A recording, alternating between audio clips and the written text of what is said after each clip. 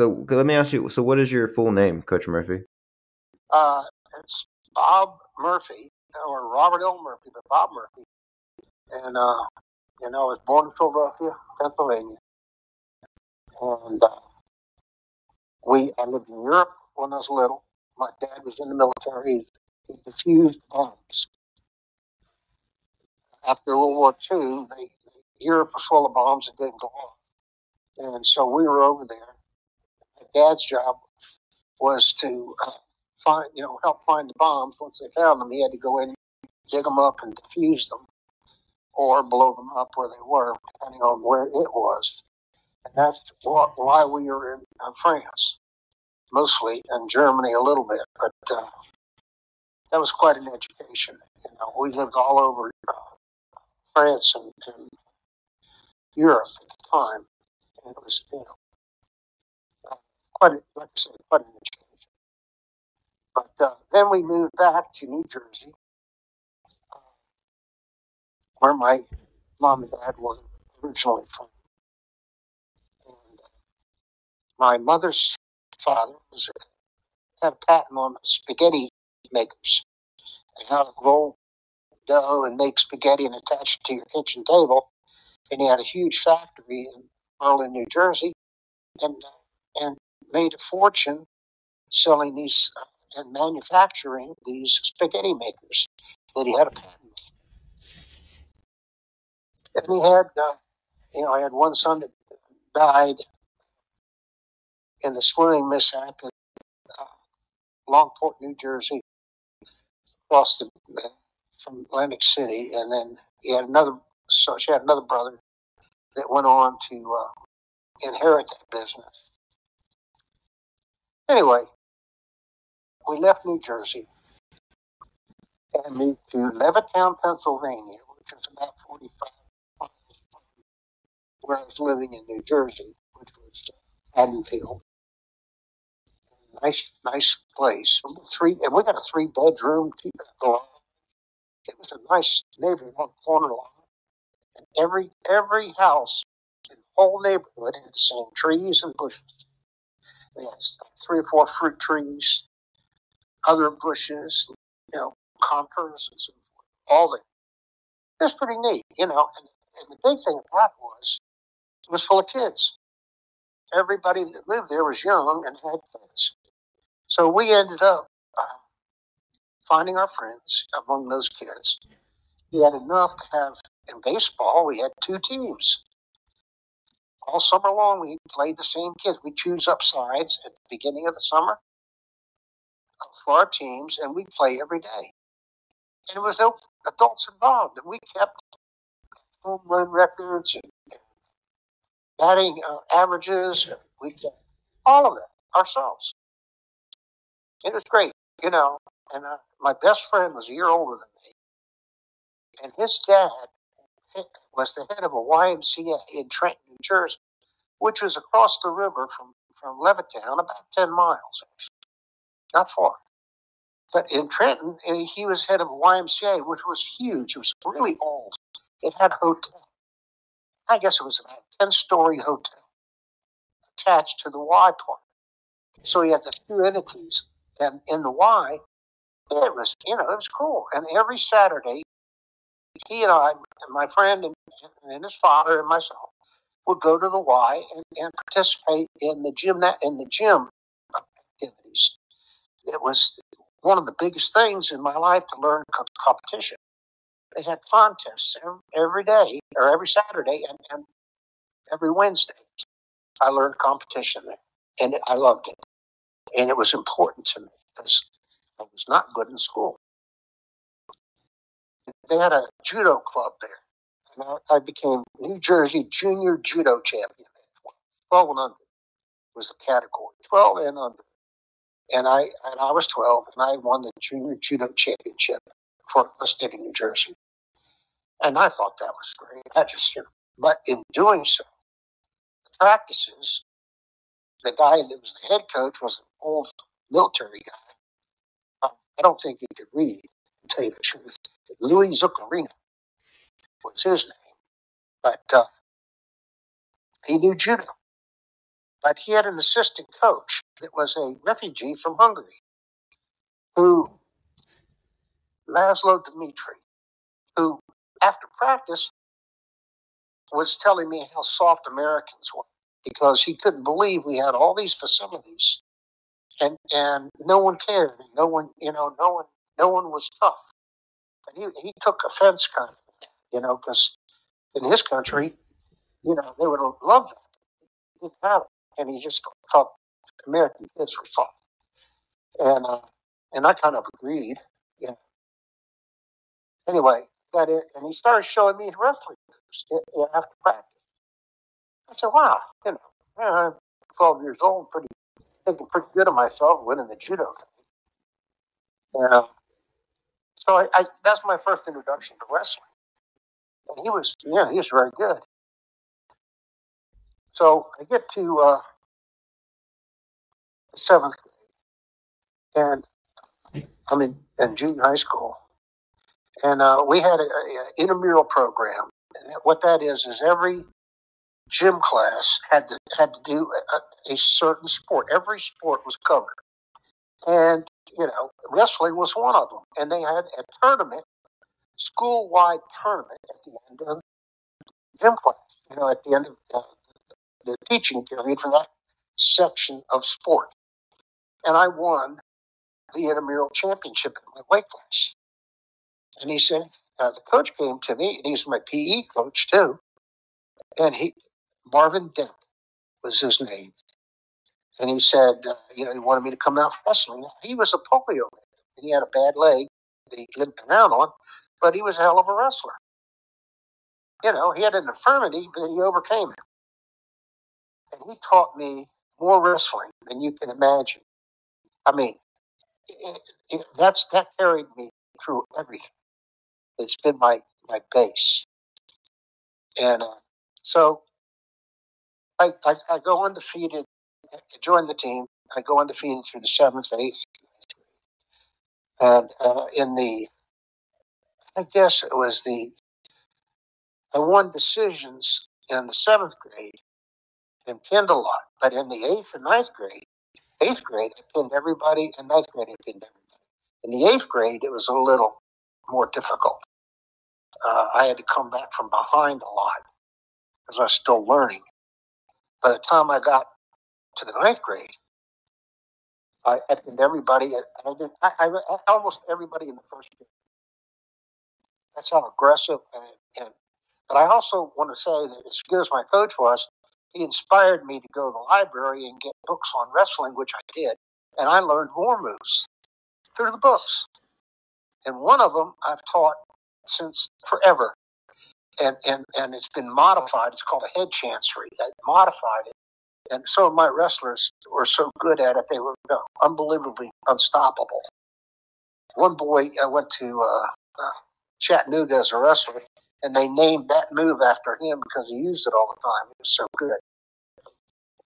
And everyone to know what it was. Anyway, I got it out of a book, copyright 1918. Imagine that. You should have seen the pictures. But anyway, I figured it out, and I started using it. And I was taught how to use legs. I was taught, all this was in Pennsylvania. And I used to practice with our kids.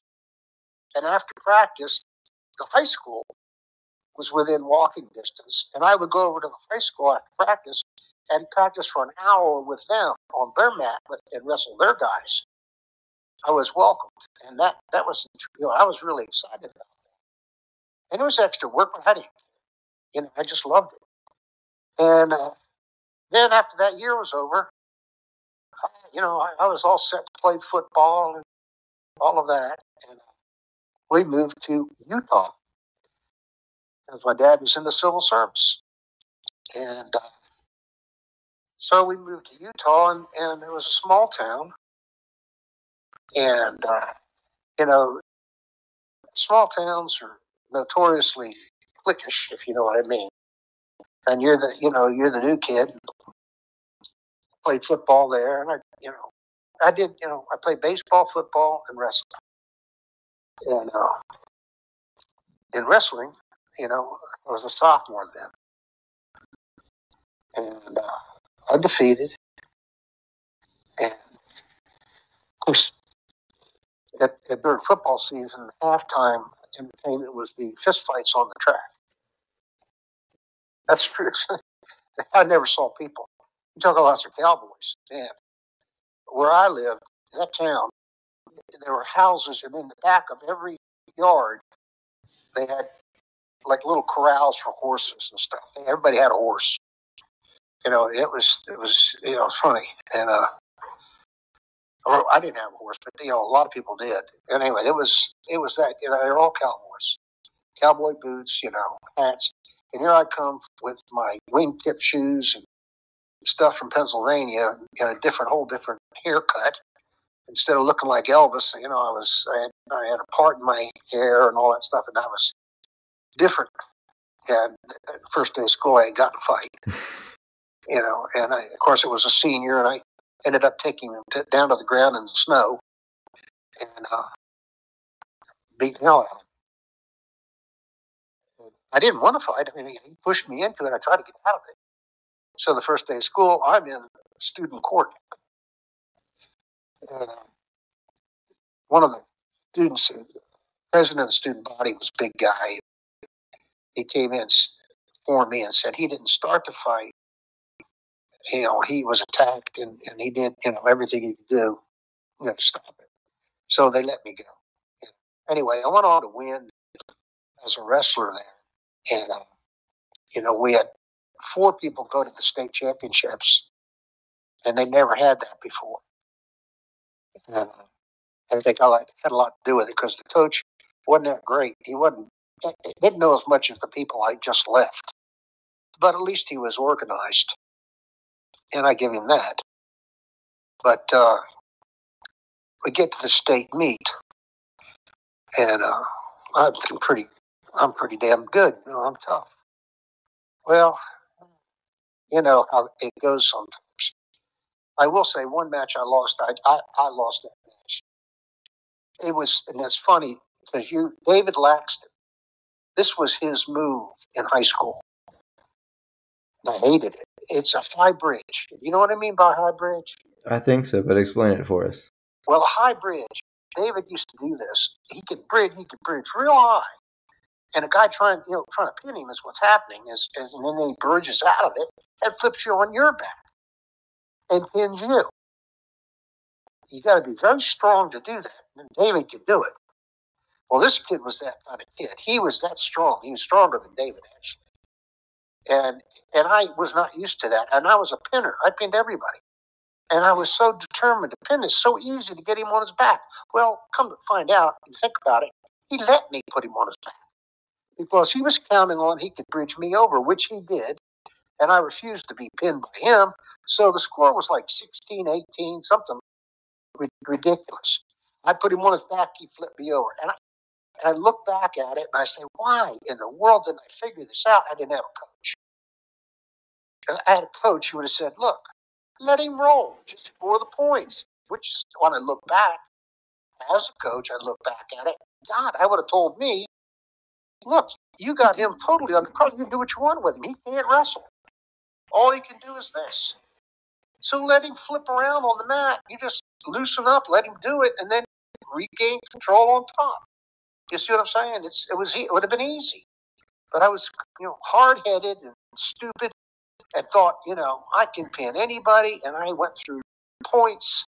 And I ended up, I think, losing that match by 2 points. I think it was 16-18. That's a pretty big score. So you can imagine the flipping around that went. It was kind of like musical chairs, and I ended up without the last chair. Yeah, without a chair. Yeah, I've seen those matches. Yeah, and I hate it. I think back on that. That gives me nightmares. And then the other guy I lost to for third and fourth consolation was a local boy, and he had his best friend. Father's best friend was our referee. So you know how that went. And I tried to argue on the mat, which I shouldn't have done, but about a couple of us falls. And that was a no-go.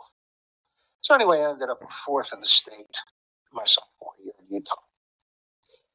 So I'm all set. I liked Utah. They're pretty girls.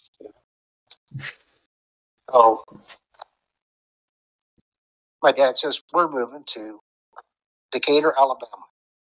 He got a new job at the Redstone Arsenal in Huntsville, which is about 30 miles from Decatur, across the Tennessee River. So I go, wow, okay. So now I'm going to school, high school number 3. All right. I'm in high school number 3, and they have no wrestling program at all. Nothing. But I get there in the spring for spring practice football, which I wanted to play. And I'm out there trying to do my thing in football. And I go to the coach and I said, look, we don't have a wrestling team and I wrestle. Can you enter me? I'll train on my own if you'll enter me as a team from the school. And he said, oh, I'll think about it. He said, yeah, what's this wrestling? So he brought out all these big guys, mostly linemen or linebackers. And at the time I was about, 156 pounds, 100 something. I was, getting up to, I was going to wrestle 165 eventually. I don't think I was quite there yet. And so I'm out there with these 200 pounders, one at a time, of course, and out on the grass. And he said, let's see what you can do. And he got some of the guys together, and I took them all down and pinned them in no time. And he said, you know what? I'm going to look into this wrestling. It looks like it might work. Dude, we're still trying to get a bunch of football coaches to believe that wrestling works. Listen, I fought that battle. That's the hardest battle you're going to fight. The coach was impressed. He said, well, he can do that as his size against those guys. There must be something to it. So we started. And at the time in North Alabama, there wasn't any wrestling. We wrestled Gunnersville twice, Lee of Huntsville 4 times, and that was it. That was my season before I went to state. And here's the funny part of that whole scenario. We won when I was against Lee of Huntsville. Of course, their head coach was a football player at Kansas State, really good running back. Nice guy. And wrestling for him. But in Decatur, I was the coach. We had a coach there, and he made sure that everybody behaved himself. But when it came to wrestling, it was up to me. And it had been since I left Pennsylvania, even in Utah, I was doing a lot of the teaching on the side. And so at Decatur, we start this team. We win. We go to state, and I'm in state championships, and I win. I'm state champion. Almost voted outstanding wrestler. I lost to a senior that year. I had all ends. So I come home. The next football season rolls around at Decatur, and I get in a big disagreement with the head coach. He benched me in offense. He only played me as I was a defensive end, and only played me away games. My home games, he played the hometown. Went on all season. It was kind of weird. Yeah. Here's the deal with that guy. He was a bad coach. We were 6-0 that my junior year before I left. We didn't win a ball game. We had 3 good quarterbacks. The quarterback he picked was our best lineman. He had a good arm, but he was the best lineman. He couldn't drop back. We had to use a shotgun, which no one ever heard of. A shotgun in those days, Yeah. This is 1966 or 67, something like that. Or no, it was 1965. Yeah. Anyway, we had a good drop back quarterback, and we had a good rollout quarterback that could do the job. But he took that kid. Well, the reason why is in the summer he worked for his father in a construction. He had a big construction company, and his father paid him well, and he played, hometown. So I got in an argument watching film after a game and he started, getting onto my case about missing a block. And I said, I'm not even in there, coach. I'm on the bench. And he said, don't you talk back to me. And I said, that's it. I said, you couldn't win a ball game if you had Jim Brown playing for you. I'm sure he didn't like that. That was the end of that. He told me I'd never play another sport in Decatur again. So I went home and I cried. I'll be honest with you. I actually cried. I walked home. I didn't have a car. I walked home and cried the whole way because I'd never quit a sport in my life. I've never been. That never happened. And Utah, I was the best running back they had. I caught punts, kickoff. I was a tailback. I scored all the points. I come to Decatur and I can't even hardly stay in a starting position, offense or defense. And we used to play both ways. Right. So I go home and I tell my dad, and he said, "Well, it's about time you did that, Bob." He said he couldn't take it watching them stands either. So my parents are the kind of parents you wouldn't believe. He said we moved to Huntsville so I could play and wrestle in Huntsville. So we physically moved to Huntsville. And to make matters even worse, they moved into a beautiful house, wrong neighborhood. They had to move again so we'd be in the right neighborhood to beat Lee because they're the only one that had a wrestling team. Now, can you imagine parents that would do that for their kids? There's very few. Well, my parents did. And that makes them unique as parents in any regard. Now, I will tell you that my dad, growing up, I thought he despised me because I never made good grades. And when I was in the 6th grade, they tested me to see if I was retarded. That's the truth. And I came out with a vocabulary of a college freshman. And they told my parents that I got a whip being lazy. Which I wasn't lazy. It's just with dyslexia, things don't work right, and no one knew about dyslexia. Yeah, it's like you see these things. Like, yeah, I read a lot of books, and there's things that I read, and it's like, oh, that makes a lot more sense about my life now. So I'm a big proponent of people reading books and getting the information to help understand. Like you said with your wrestling books, reading it helped you understand moves. Right. Go ahead. But the point being is that I never had any confidence in my academics, but I never got any attention. And every kid needs something to cling to. And for me, not being academic, I started off in junior high school as a class clown. Anything for attention, and I did stupid things. But when I started getting attention for sports, that all stopped. That wasn't cool, That's big if you think about it. It changed me. Sports changed me that way to the better. Well, so we get back to Good Lee, and I walk in, and it was the end of football season, and I got into wrestling season. And of course, at Lee, the head coach had never wrestled. Oh, I got to tell you the story. At Lee, Coach Wilson had one kid from New York. It was a really pretty good wrestler, right? Now, he was a sophomore when I was a junior, Tim Law. And he told me after I moved up there, he said, when we wrestled you guys, he said, the one thing I was sure of, that we would win at least one match. And guess who was in my weight class? The kid from New York. And he didn't win 4 times. I pinned him. He said, I couldn't believe it. He said, I was sure that would be the one match I could win. Sorry.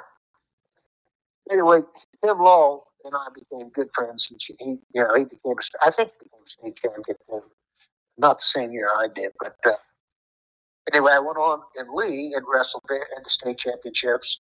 Now, at that time, North Alabama wrestling was starting to grow so big that year that they had a separate state championship for the beginning schools. a week before the regular state championships, and Lee won hands down, and they gave me the Outstanding Wrestler Award. My coach told me he didn't even vote for me. He said, "You're not a beginning wrestler." Yeah. It's not my fault. He said, "I didn't vote for you, Bob." He said, "And I want you to know that." He said, I admire what you do, but I voted for so-and-so because he's a beginner and he won a state championship too." Yeah. I said, "That's okay, coach. The rest of the coaches voted for me." Yeah. Well, No, I've been wrestling since 12. Well, I mean, that's good though that your coach was, kind of holding you account to a higher standard.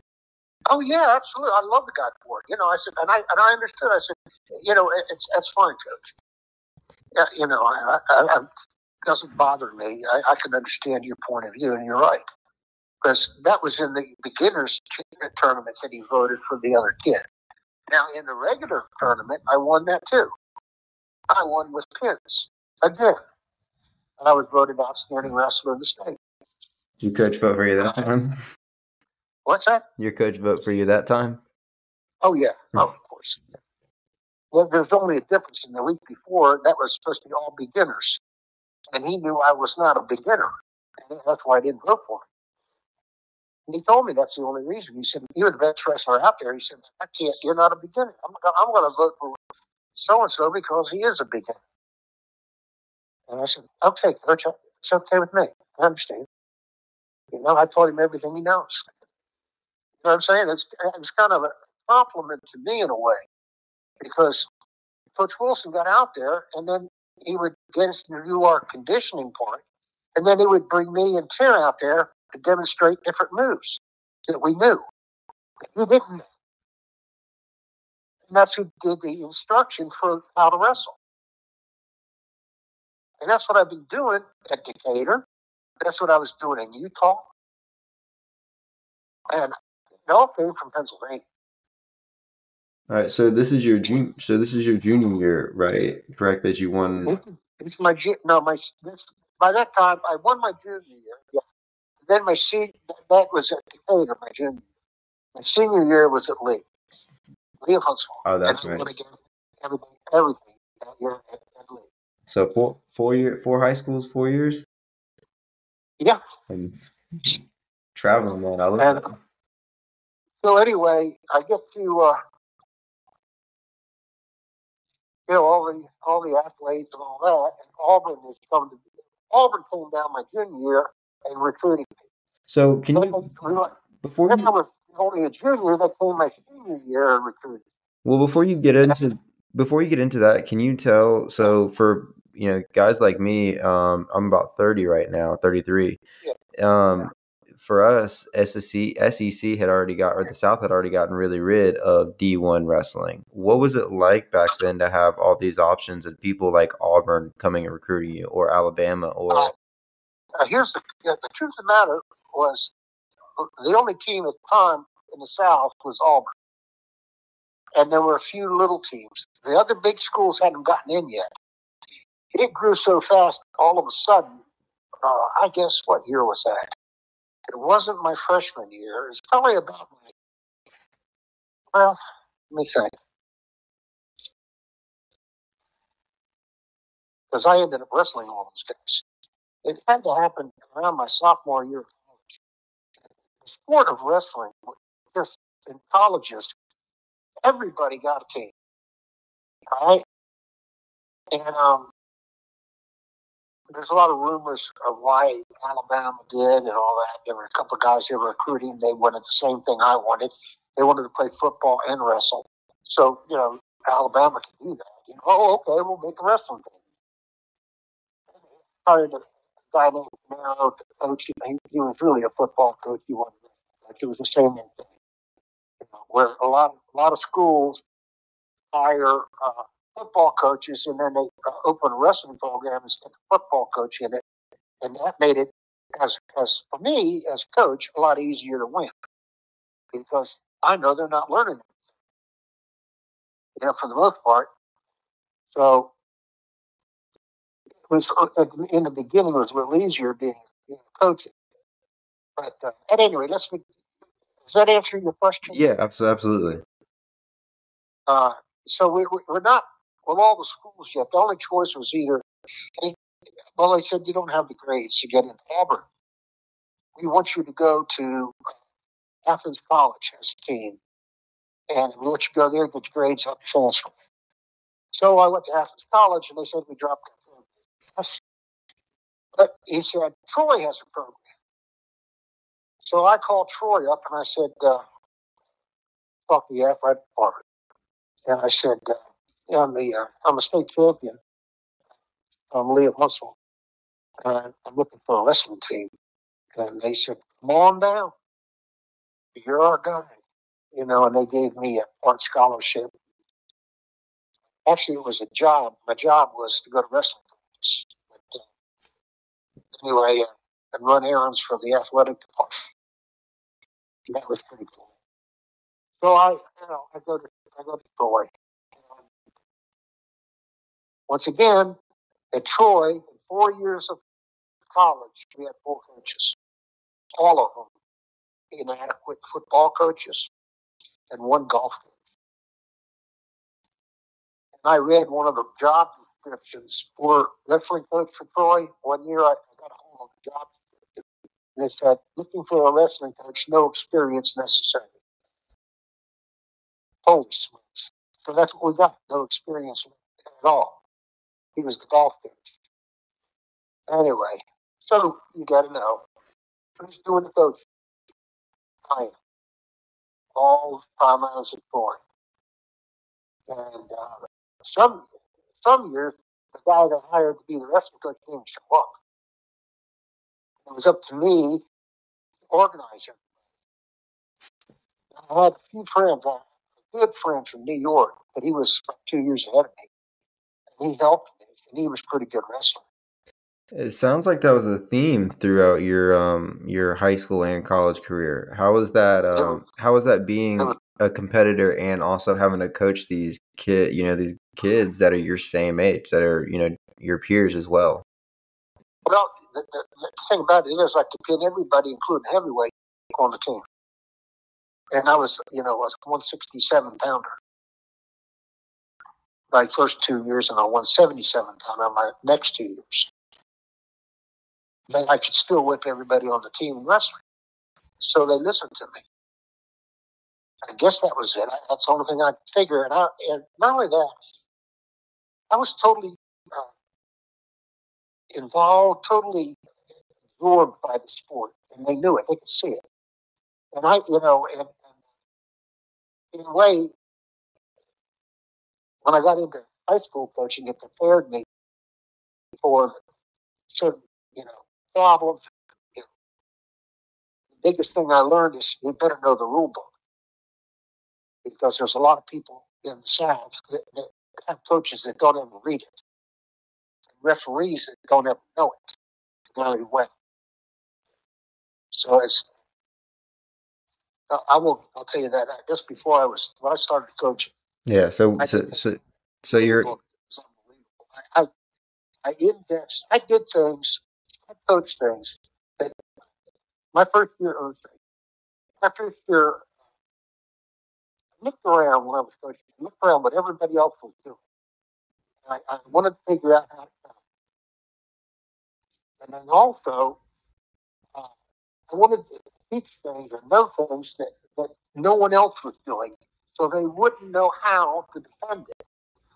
Things like, my fireman's carry setup. I had like 12, 13 different setups for the one move.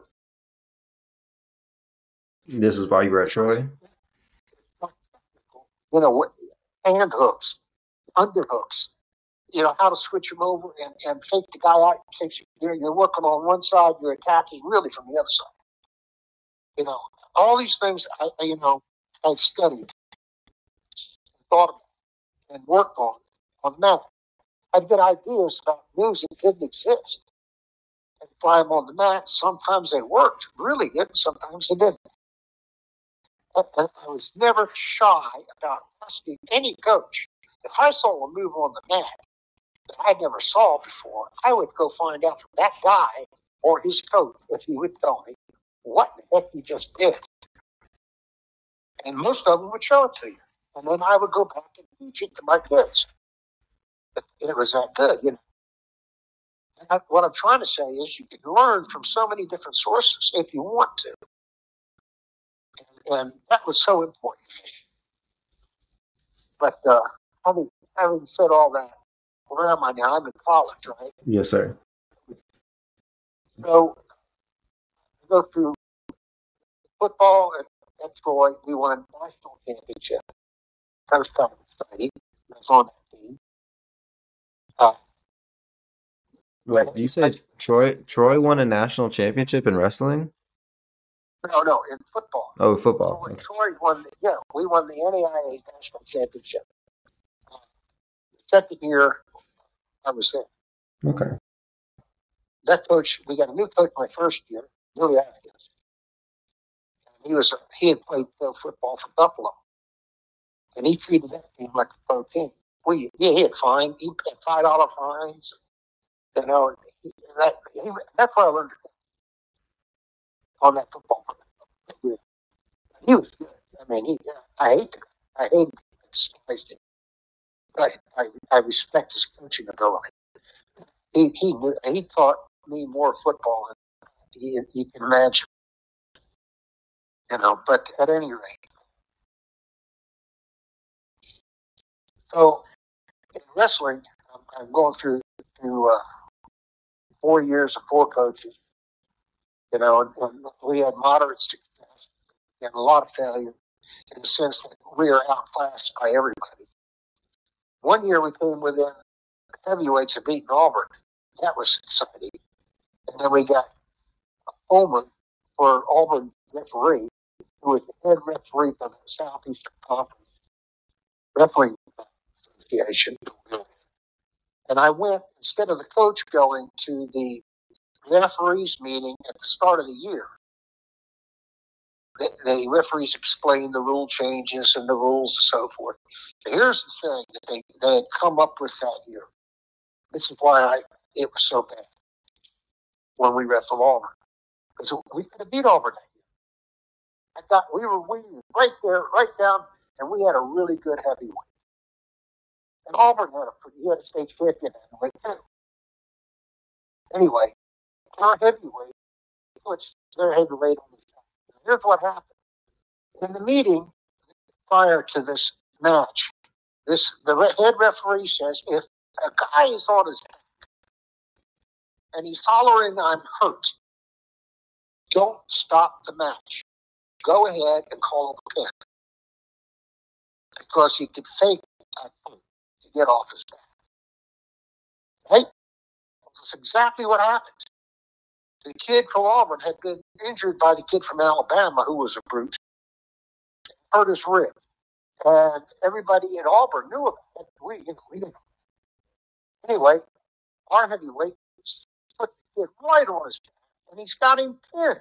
The kid's yelling, "My ribs, my ribs." Of course, the referee is an Auburn guy. He's from Auburn. And he knew about the ribs. And so he stops the match. The very thing he said you don't do. He said you call the pin and stop the match. Well, they stopped the match. The kid side rolls our heavyweight pins. And we end up losing by 2 points. That's it. Auburn, that would have been everything to me. You know, as the guy trying to teach wrestling as a wrestler. So that really, It's tough. taught me, that's politics of wrestling and the homers.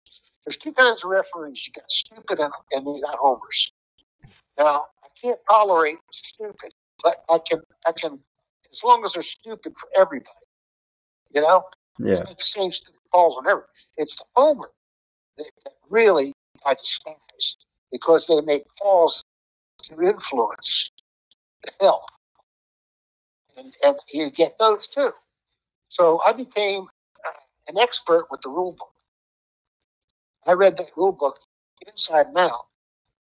And especially when I started coaching, when I left Troy, started coaching, I was coaching things that no one did. No one did the Granby roll. I was doing the Granby roll. Let me tell you how that was difficult because a lot of people had one head referee at state championships. My kids were Granby Rolling, former state champions, and putting them on their back, and we weren't getting points. We weren't getting control. And I go to Tony Cleveland and I say, here in the rule book, and I open the rule book, I show him the pictures, I read and underline, because I knew ahead of time we used this move. I used to have little clinics before we went out during duel matches with the referee in the locker room. I said, we're going to do this. I opened the book. I said, we're going to do this, this, and this. And this is what it looks like. So you'll recognize it when it happens out there. And about 50% of the time, they'd acknowledge it. The other 50% of the time, I had to protest and say, you're missing the move. And I get the rule book. So I indexed my rule book with tabs to get to the pages fast enough because when you get excited out there, you're at the score table, you get the referee at the score table, and you got to find the rule that you just screwed up. So I ended up indexing certain pages of my rule book according to what I knew the referee was going to screw up on. You follow me? Yes, sir. Am I boring you yet? No, you're fine. I'm just listening, man. I'm loving it. Like I said, I'm enjoying it. Like don't worry about boring me, man. Like I said, I'm having fun. Listen back. I'm just saying that's the kind of thing that you had to do in order to educate the referees. You know, I started, my first coaching job was at Jacksonville High School and Jack State Lab School. And at the lab school, if you have a junior high and high school together, the junior high kids are allowed to participate in the high school program. Right. Which was great for me because I had a 7th and 8th grader. One was 2nd in the state, and the other was 3rd in the state. Imagine that. So let's before we get into the high school, let's continue on with your college. So you're at Troy, you almost beat Auburn. Oh yeah, I left out. Yeah. No, you're fine, you're good. So I end up at Troy, and every conference championship, I lost the championship. I was 2nd 3 years in a row. Now that was a big disappointment to me. Yeah. And one of them was to a kid I beat 3 times. Oh. He got pointed. And I know what I did wrong. I relied on my fireman's carry takedown for 2 points and back points almost every day. It was good. So John Bach, he knew his wrestling. After he went it 3 times, he said, stay away from the firemen's. Well, I go into the second period without all those points. And I'm a good rider and a good hitter. I think he was a good wrestler, too. Anyway, I got out. Very good. That, I look back and I see that's what I did. I didn't have a coach tell me things like that, you know. I was, so used to getting away with that move and relying on that move that, it felt to me, I guess. I relied on too much. I should have moved something else. I should have moved some other things I could have done. Like David Braxton, he's a double leg guy or a single leg guy. I didn't do this because, to me, that was a lot of work for possibly 2 points. Whereas if I hit this move, I get 2 plus 2 or 3 more if I don't hit him. Right. Is this where you met? Is this where you met Coach Laxton? I met Coach Laxton? Oh, I'm sorry. No, I met him at the league. I was a senior and he was a freshman. Okay. And and when I got to be a college coach, after 4 years or 4 or 5 years, I was still eligible for football. So they made me the head coach, and I recruited Laxton to be my 118 guy. Okay. Oh, right. I remember it. And so he came to me, but then I got a big, got betrayed by the athletic director. You want to hear that story? Yeah, come on. Well, I go to he's made me head coach. I've gone on a recruiting trip during the summer, all the way up north. Went to a tournament in Washington, D.C., me and one of my other wrestlers. We entered as a team, the two of us, and we placed first. We both won the championship by points. And we had enough points to be first. We got a first place trophy as a team. And in the DCAA Open. And, but up there, it was part of the recruiting trip I was on, and I recruited 3 or 4 wrestlers. And I went all the state championships in Alabama, all during the year before the summer, getting ready for the next year. Trying to recruit, because they had kids coming from all over. And I was promised, if I took the job as head coach, I was promised this brand new wrestling room that I showed them where I wanted and what I would do. And they said, yeah, well, that's fine, Mom. Yeah, you can have that. And then I showed them what, half scholarship.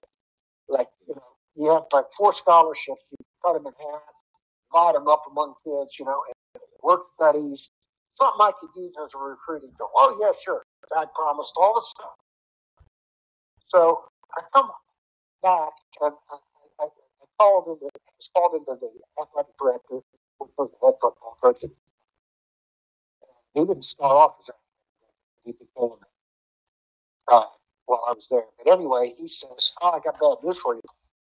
The athletic commission has met and they decided to drop football. What?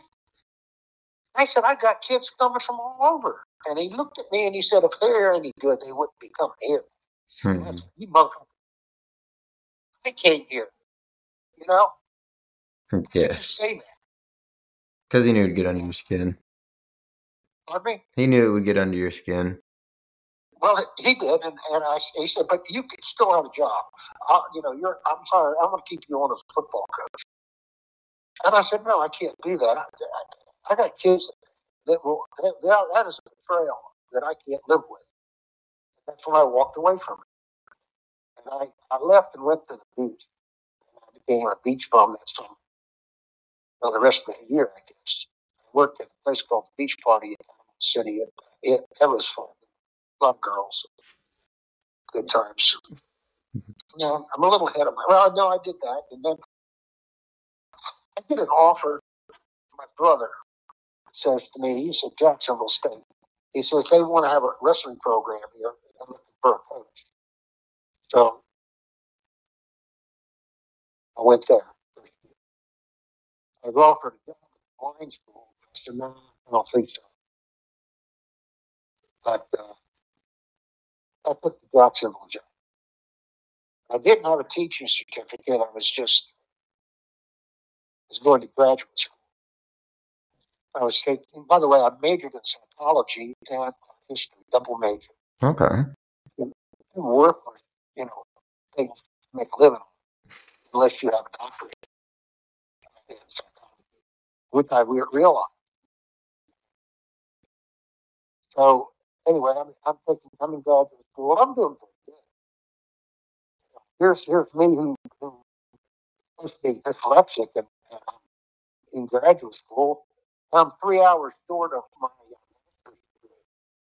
When the school says to me, the high school says to me, look, we want to hire you full time, but you got to get a teaching certificate. So I had to get out of graduate school and get into the education department and get a degree in education. Mm-hmm. While I was doing that, they kept me on as a coach. They helped pay for it. So I ended up coaching Jacksonville. And I was there 2 years, and we kicked ass on everything.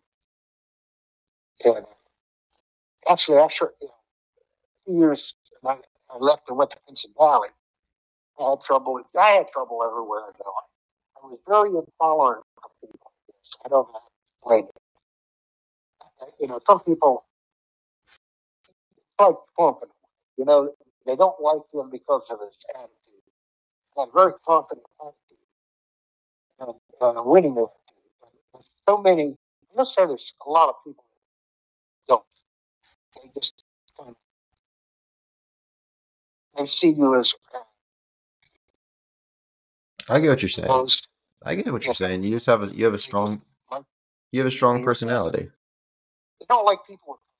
Right. And this is at Jackson. What- This is at This is Jacksonville. the principal of Jackson did not want to hire me. The superintendent hired me against the principal's wishes. That principal was on my ass. How did you do while you were there? Times, How did you do while you were there at Jacksonville? uh, great. I'm trying to remember what we placed in the state. We were like second or third in the state my first year. It's not bad. That's how good we were. You know, and that was because of the Granby Roll series. I put that in. Hardest thing about that was getting the referees to recognize it. But eventually, over the period of a year, they did. Over 2 years, they did. That was, you know, just leg riding, stuff like that. You know, I had one kid wanted the leg ride. You know what leg ride Yes, sir. is. And I said, look, I can teach you this stuff right here. And I loved it. You know, I used to figure for the head and all this stuff. I know tricks on leg riding. Anyway, I said, I'm going to teach you this, but you're going to lose for a year until you learn how to do it. Because there's, you know how it is. You got to know what you're doing up there.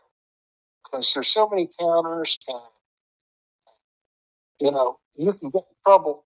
You get too high, you get too far back. You got to know how to position yourself. And when you learn that, you're going to get beat. You're going to get thrown on your back, flipped over, or whatever. And sure enough, that's what happened. That year. Uh, so, in Jacksonville, God, I love those guys. I went through the hallways and grabbed kids. I'd see a kid. I saw one kid was 3 walking down the hall, little short kid. He was 112 pounds. Walking down the hall, and the way he walked, I said, that's a wrestler. Which never wrestled. He looked like it. And I went to him. He's something in the state as an 8th grade. So he was a wrestler. So you made him a wrestler for sure. Oh, yeah. But he had so much natural talent, but and a willingness to learn was the great thing. He just loved it. And and then I had another kid named Dalton, who was a 7th grader that was third. The thing about him, in the regional championship, qualified for state, he dislocated his knee. Hmm. I almost threw up. I thought he was ruined for life. You know, the skin all distorted, Yeah. all that stuff. I mean, I thought he was. The doctor went out there and he popped it back in place. And he said, "No, he'll be all right." I said, he said, he's not ready. He probably can wrestle next week. He's got to stay off it for a little while, but he'll be all right. He's correct. So he goes to the family doctor, and the doctor goes, "Oh, absolutely not. You can't wrestle. You're better down and out and out." So I talked to his father, because his older brother wrestled for him too. He had later, well, both one of them was a 3-time state champion, or 4-time state champion, they did, and then his brother was a 2-time state champion. But anyway, I talked to his parents, and I said, "Look, let's let him sit out and practice. Come to practice, sit out, not wrestle, do what he can do, and move that knee around, see how it goes in a week." And thank God agreed to that. So he went out and kicked out. And he lost in the semifinals to go into the consolations. He won the consolations and won those, and placed third in the state. I mean, that was amazing to me, because if he'd have seen his knee, he'd have thought he'd never see another. He wouldn't be able to walk ever. But here's this little kid, he's out there kicking butt. So I love that. It's kind of stuff I do. So how long were you at Jacksonville? 2 years. I had a fight with I had a fight with everybody. I had a fight with the principal. He was trying to get rid of me. And it was over racial. That was back, immigration was just getting started. And there was a lot of heat, a lot of let them do what they want to do like it is now. I had a lot of great black kids on my team. I love them. They're welcome anytime I'm at home. And they know it. I've told them so. And they'll have that. Right? Because I'm not chasing games. This whole, it's not, it just happens to be, it's racial, but it's attitude. And it was, in those days, you had a lot of bad attitudes. I go to the library with my class. I know it from black kids in there, dog cussing the librarian, mofos and all that stuff. Right. I said, you got to keep the noise down over here, boys. My class said. They said, hey, motherfucker, you're not my teacher. You can't tell me what to do. I said, hold on, you're in a library, and yes, I can. And the kid goes up and he goes chest with me and bumps me in the chest. So I shove him backward. The next thing I know, I'm being. This buddy jumps on my back and starts punching me in the back of the head. He starts punching me from the front. Thinking, holy God, then I turn loose. And I'm swinging in every direction. And I think to myself, I cannot do this in the library. So I stop. I look at the one kid that started it. And I grab him by the shirt or the coat. And I jerk him over a chair. And he falls down. And I don't want to take him to the office. And I'm dragging him out the bike. And he's dragging his heels. I'm dragging him out the door and down the hall, and his buddy is running behind me, trying to get his belt off. He's threatening, I want to come back with a shotgun and kill him. I get to the office. My shirt is all ripped off. I get to the office, and I try to tell the principal what happened. And he lectures me in front of the students, those two guys. He says, don't ever put your hands on a student. I said, you're out of your mind. I said, wait a minute. I don't have to put up with this.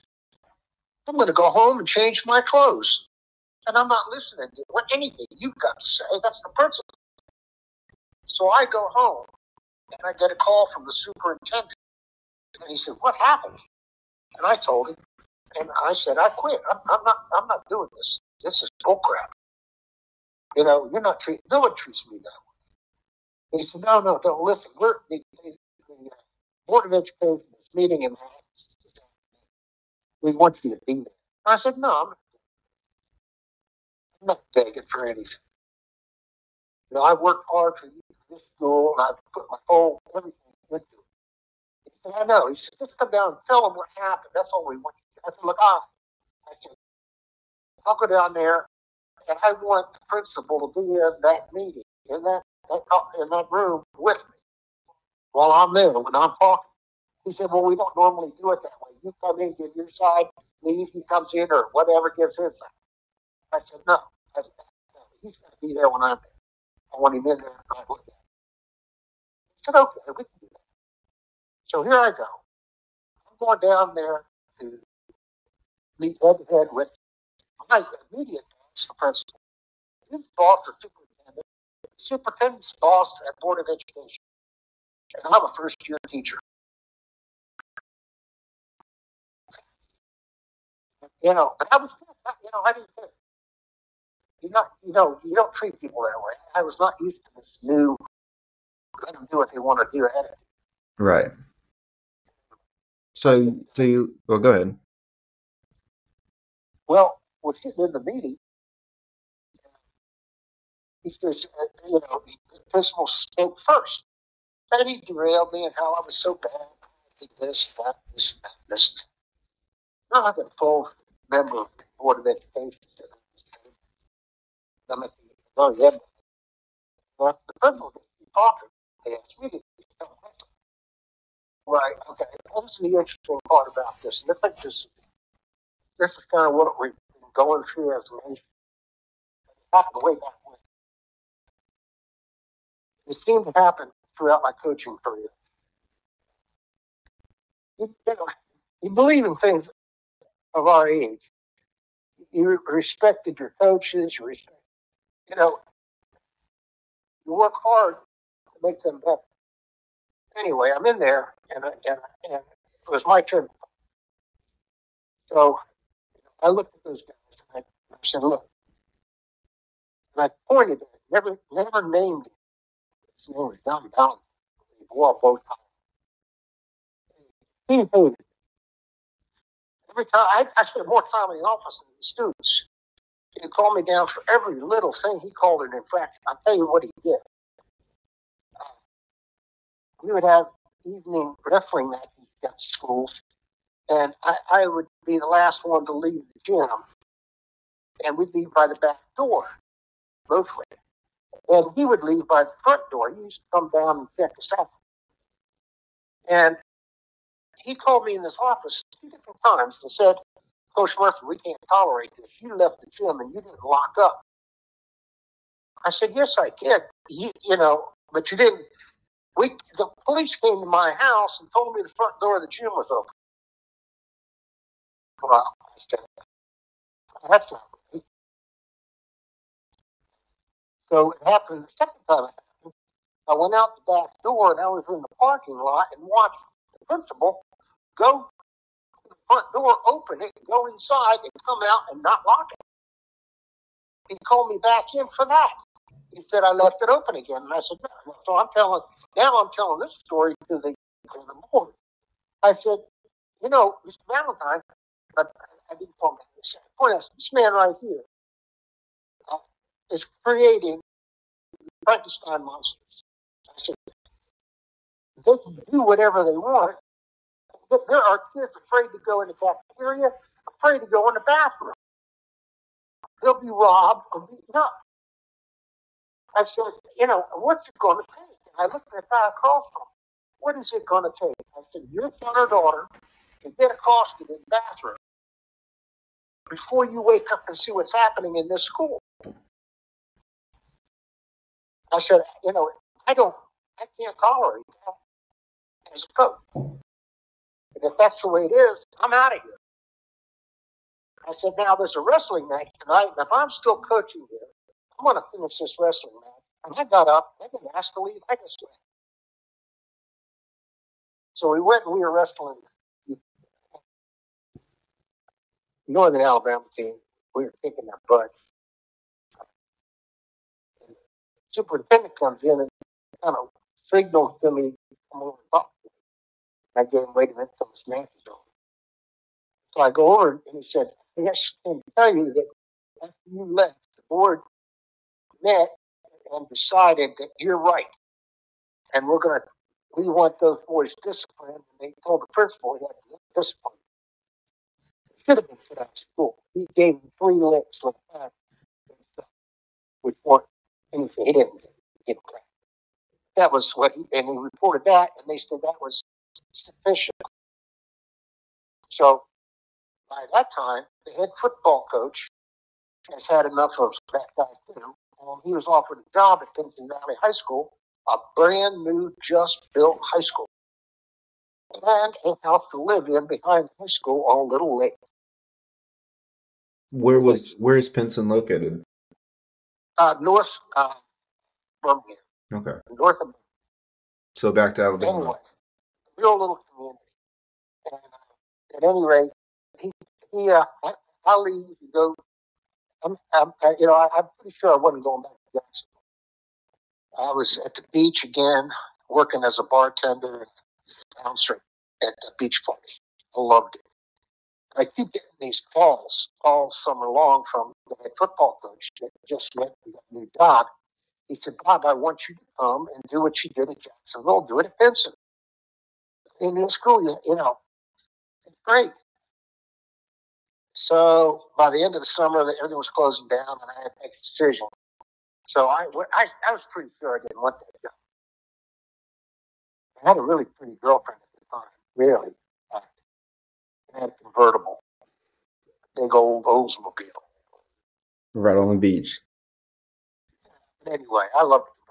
But anyway, so I decide I'm going to go be as obnoxious as I can be.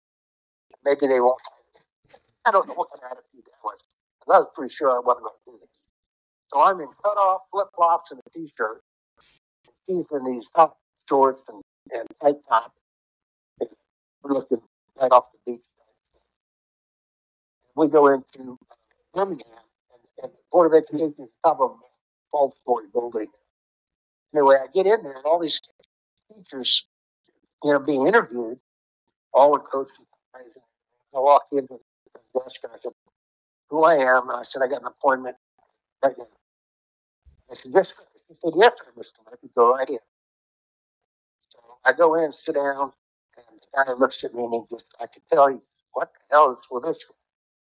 And he said, Mr. Murphy, he said, you've been highly recommended. And if it's okay with the principal, it'll be okay with us. That's all he said. So now I had to drive to high school and meet the principal. Now, the principal was a great guy. But once again, they never stay. The good guys never there long. But anyway, I get it to East Valley, and I walk in and meet the principal, looking like I look. He looked at me and he says, okay. And he gets the interviews. And then I interviewed him. I said, look, I don't need this job. I don't want this job. Oh, by the way, the head coach didn't take the little house behind the school with the lake and all that. It was mine if I wanted to live in it for free. It was a great little place. That's how I got my job at Pinson Valley. The unfortunate thing, that guy was a really good guy. He promoted up a notch to some supervisor all over. And they brought in another guy who was weak. So we have a racial incident in the cafeteria. I go down, and they have a free breakfast program. And we had the quarterback and his girlfriend surrounded by about 50 or 60 kids. And it was getting to the point of real bad. I went in there, and I tried to calm. They were bowing up because our quarterback was new. He was strong, stocky kind of a build. He wasn't a long, lean guy, And he was a badass. And I could see what was going to happen. And so I went in there with all the authority I could muster, and bowed up as much as I can do. I was not little myself, I was about 220 pounds, worked out all the time. So I got attention when I went in there. So when I got things calmed down enough, I actually sprinted to the office from the cafeteria. Not to the office and told the vice principal what was going on. And he said, I'll tell the principal, Sanders, the principal. So I run back, and it's all starting back up again. I get separated again. About 10 or 15 more minutes. And I go, holy shit, there's nobody here yet. So I run back down to the office, and I go in and tell the vice principal, oh, yeah, well, he left. So I go in and see the principal, Sanders, and I tell him what's going on. And he said, oh, he was reading the newspaper. I said, there's to be mayhem in the cafeteria. And he said, oh, okay. And about that time, the guy that hired me, the supervisor of all these guys, walks in. And I said, boy, am I glad to see you. Good. Mr. Sanders, and I pointed to him. Did he tell you what's going on? I told him what's going on in the cafeteria. He said, what do you mean? I told him. So he said, let's go. I said, I'll go down there. You wait here. He went down there and straightened it out. And next thing you know, all those people in class. He came back and fired. Right? So Sanders is gone. And looking back at it, I wish he had kept Sanders, because Sanders, he didn't do anything, but he didn't get in the way either. But the guy he did hire next did get in the way. He wanted certain people to be certain things. He said, he took me out of my class and put me in other classes to give a girl I have a major in art. he gave it to a girl who had a minor in art to teach that class, which, I'm a pretty good artist. I paint, I sculpt, I use pottery, I can spin a wheel, all that. I do all that. But he put me out of that class, and he put me in. I got a psychology class, which, that is my other major. And then they gave me a history class, Alabama history, which I never took. So I had to read the book. I love history. I never took just Alabama history. I took world history and American history. But Alabama history was, a little more nuanced.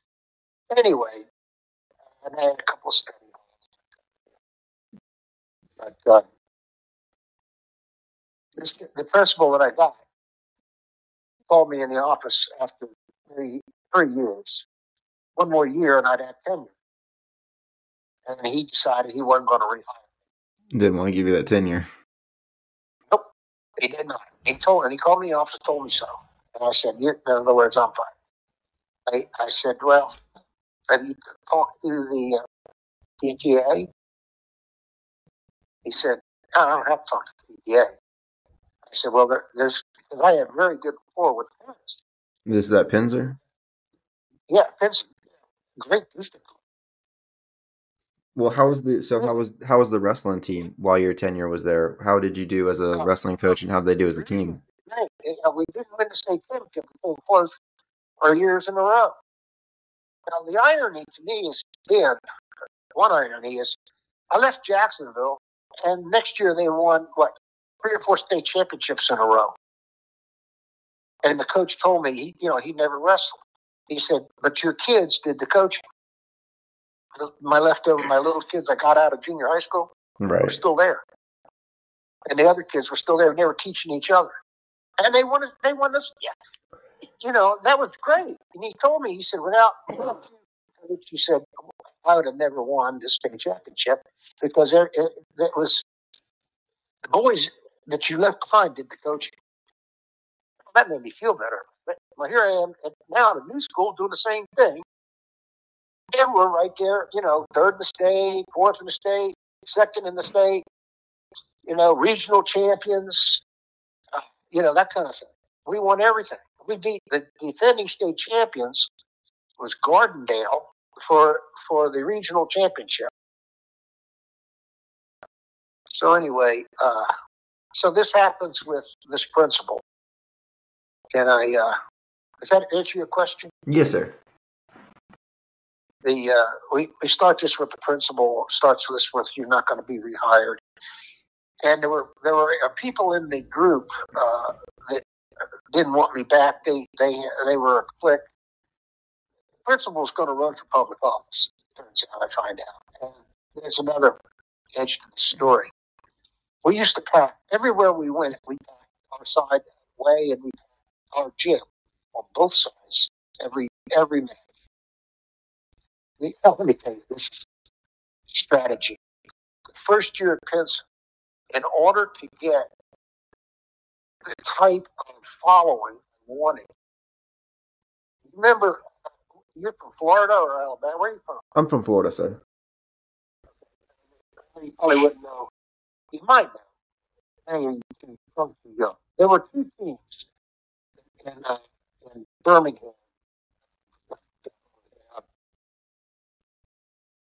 They were nationally ranked. Woodlawn and Bank. Do you remember ever hearing about them? No, sir. They had a quarterback, Bank, and a great running back, Woodlawn. Both went pro. One went to Alabama. What was his name? You'd know it. Anyway, he had a brother, too. Rutledge.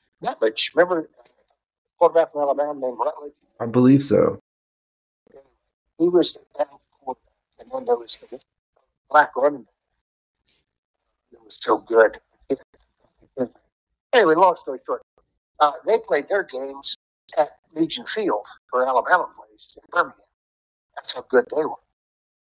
And they had a game against each other one year. They packed that whole stadium. The whole college, The stadium was packed for a high school game, one high school game between the two.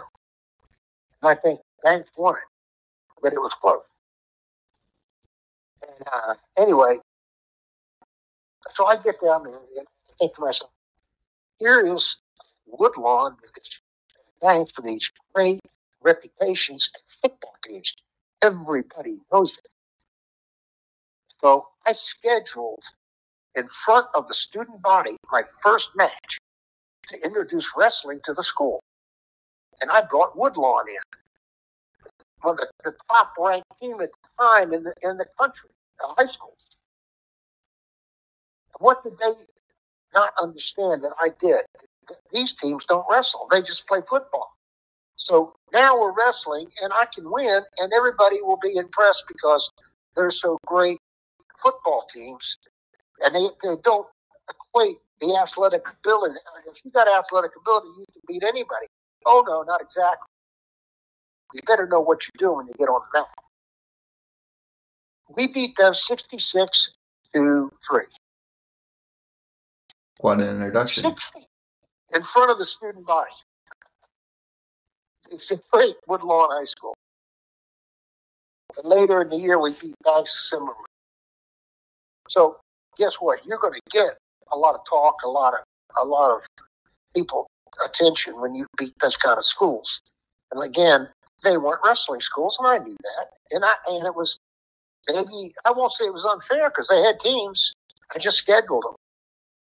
But to schedule the first one in front of the student body, I had second thoughts at first because my guys were your guys too. I got it scheduled, and I thought I had them ready, and I really did think they were ready to go. And I thought, God, what if I'm wrong in front of the student body? And they get sick. All this would have been in reverse. You see what I mean? Yes, sir. I had that little twinge second thought, but it didn't happen that way. It happened just the way I thought it would. They didn't know what they were doing. They thought they could just come out and grab you and throw you on the mat. And they were way outclassed. Right. And that really set the pace for the next 3 years. Doing stuff like that. It was great. We beat so many people with reputations. And then, incidentally, again, I leave 3 years at Pinson. I leave there, and they win, 2 or 3 state championships in a row. Now, who do they beat? My former team. It's like there's a trend. Well, I thought so until I got to not Jacksonville, but Wakulla. What did you? Were you at Ed White in between Pinson and Wakulla? Yeah. I had that 1 year at Ed White. How do you know about Ed White? I got a dude that has got some information for me. Really? Yeah, well, it's all Coach Laxton. Ed White. I got out of the whole thing. I got into construction for a while with a friend of mine who had a construction company. We were supposed to be partners. It didn't turn out that well. I was down in the Keys. I love the Keys. The other guys I was working with, drunks. I had to go pick them up in the morning.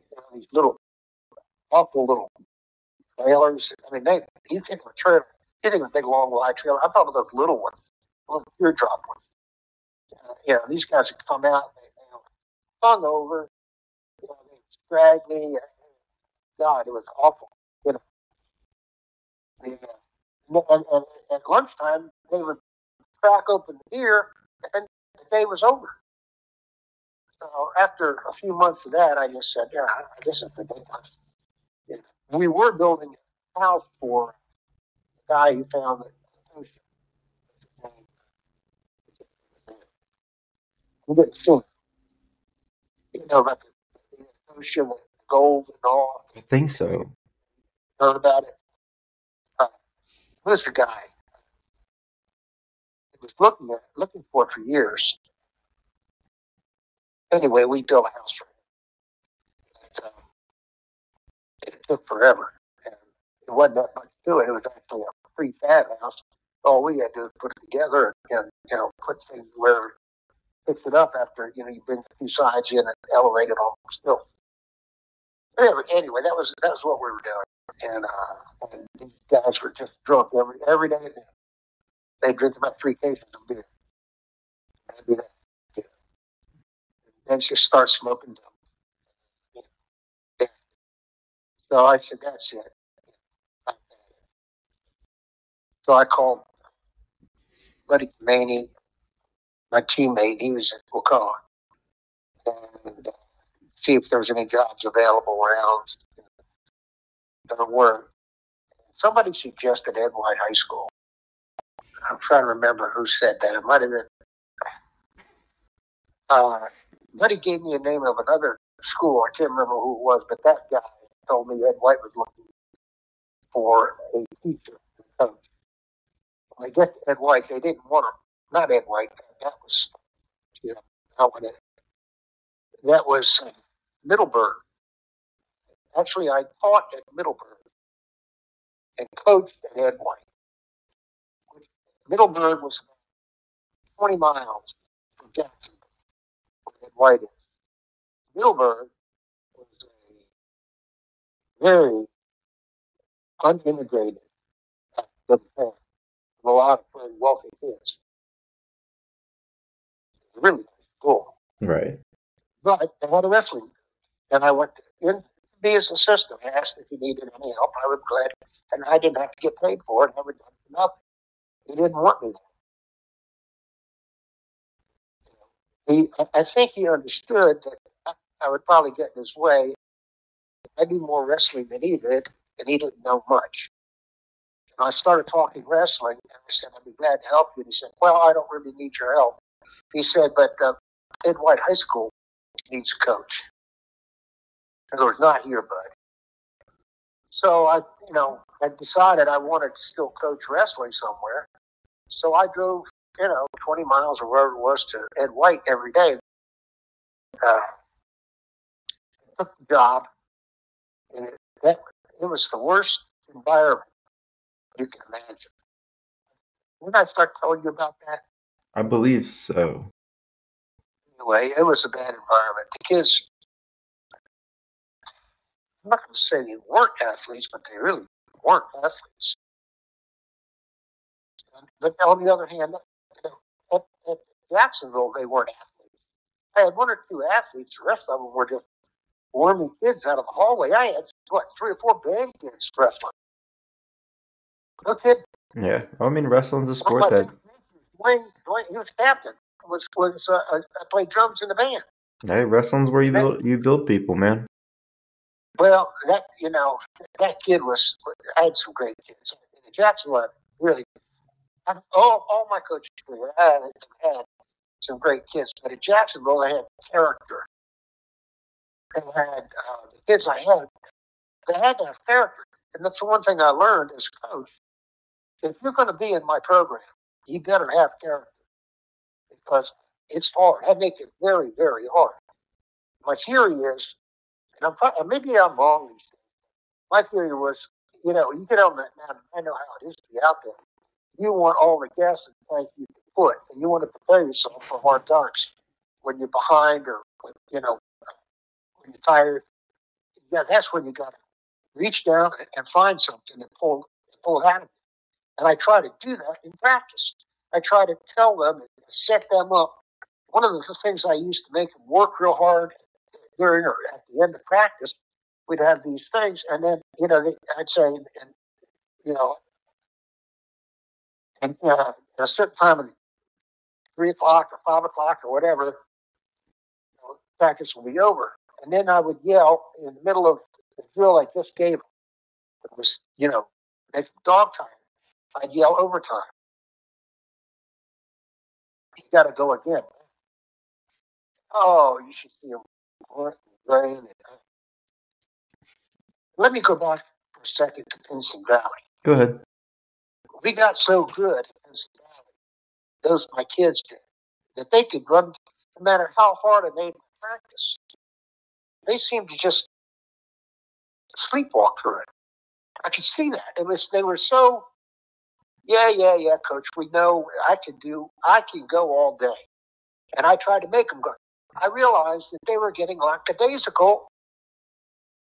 And so I did something that we do in football. I said, 2-a-days. You're going to be here in the morning for the next week, every day. At, 6:30 in the morning, practice set until 7:30 for an hour and a half. I practice. Now, it wasn't because they were out of shape. And it wasn't because they did anything wrong. They didn't know that. But what I knew was I had to get their attention. And that's the only way I could think of it. And let me tell you what, I got their attention. They bitched and complained, but they also were bragging to their friends, yeah, Coach Murphy's got us doing 2-a-days. Yeah, that idiot's got us doing 2-a-days. To everybody, wrestling teams doing 2-a-days. And that's when we won the regional championship. Gardner. That's how you get it done. It wasn't because they were out of shape. It wasn't because they were bad. It was because they got taking everything I gave them so easily. It was like they were sleepwalking through it. And I could see it. And I thought, how do I get their attention? Well, there was my answer. All right, so it's just innovative thinking sometimes, or things you wouldn't think. Well, let's go back to Ed White. Trying to do that at Ed White was it, damn near. I told you last time I talked to you. One of the things we do at the end of practice is wind sprints, gut check. And I talk the whole time. I don't just start them. I try to explain situations. It's third period. You're down by 2 points. What are you going to do? Suck it up now. Go. That kind of thing. Right. Every drill, I try to verbally set up possibilities in their head why they're doing this. And so I go down and I say, all right, wind sprints. And I get 3 or 4 kids. I'm not doing wind sprints. I didn't do anything wrong. Why am I doing wind sprints? We didn't do anything. They saw it as a punishment. And I said, whoa. I'm not punishing you. This is something we do. Oh, I'm not doing it. I'm not. Holy smoke. I finally got them to run the damn thing.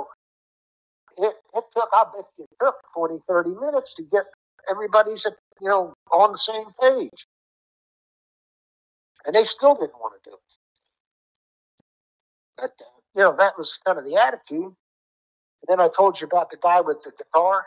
Yeah. Go ahead and tell that. Go ahead and tell that story. And then another thing, I went to a tournament.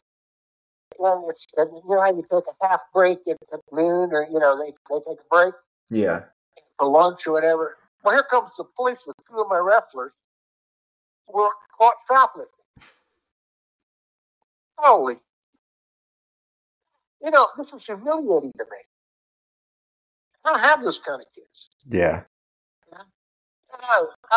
I'm beside myself. You're done. This is what Ed White was. And I forget how we placed the state that year.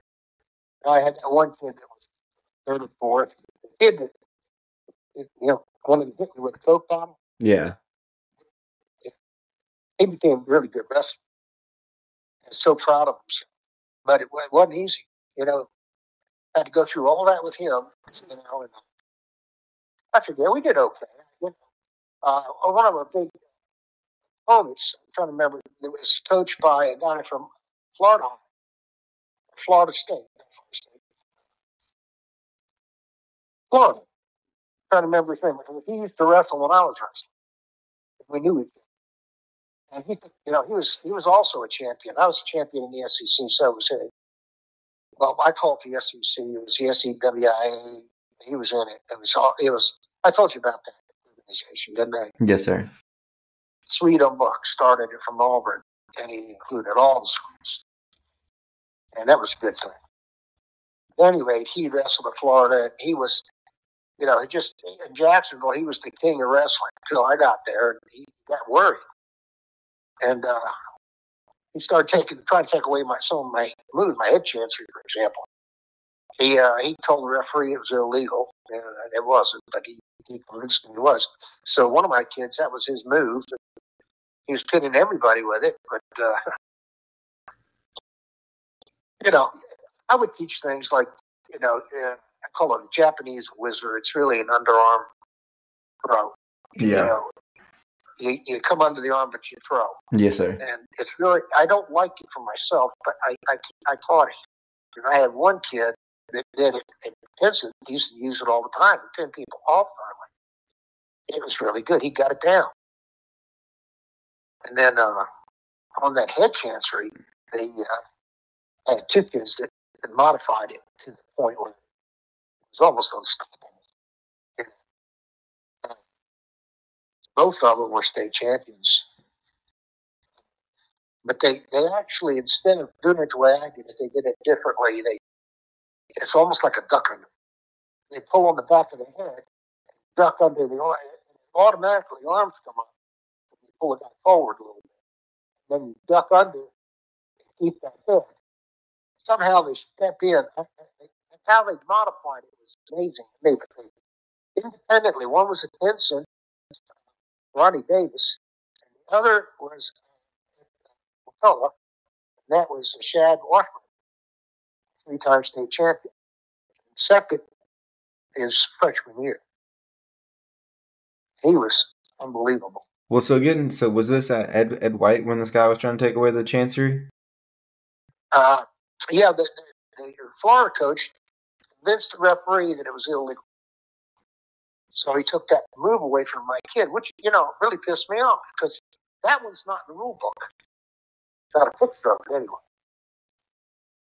But there's a lot of things, I was just on I can't remember. But, I think we wrestled them a couple times. I think we beat them once. They beat us. But it was like, holy smokes, I can't even remember what school he represented. But he was the big cheese when it came to wrestling in the Jacksonville area. Because it's like, 6 high schools or something in that area. I don't know how many. They got a lot of high schools. Mm-hmm. But he was like the king of wrestling in that area. And he went, here comes Ed White, who doesn't wrestle, coming in and beating him. He's not having it. He's like, holy smokes. So anyway, they call me in and tell me they're going to build their whole athletic program around me. I said, you're kidding. I said, I want the keys to the gym. Well, we can't give you those. But then I can't be the coach of that. The kind of program you're talking about, I work on holidays and weekends. We practice all the time. Without keys, I can't do it. They said, oh, kid, you're not giving me a key. So I said, well, I'm not going to be the coach here next year. And that's how I left Jacksonville. Then you went over to Wakulla?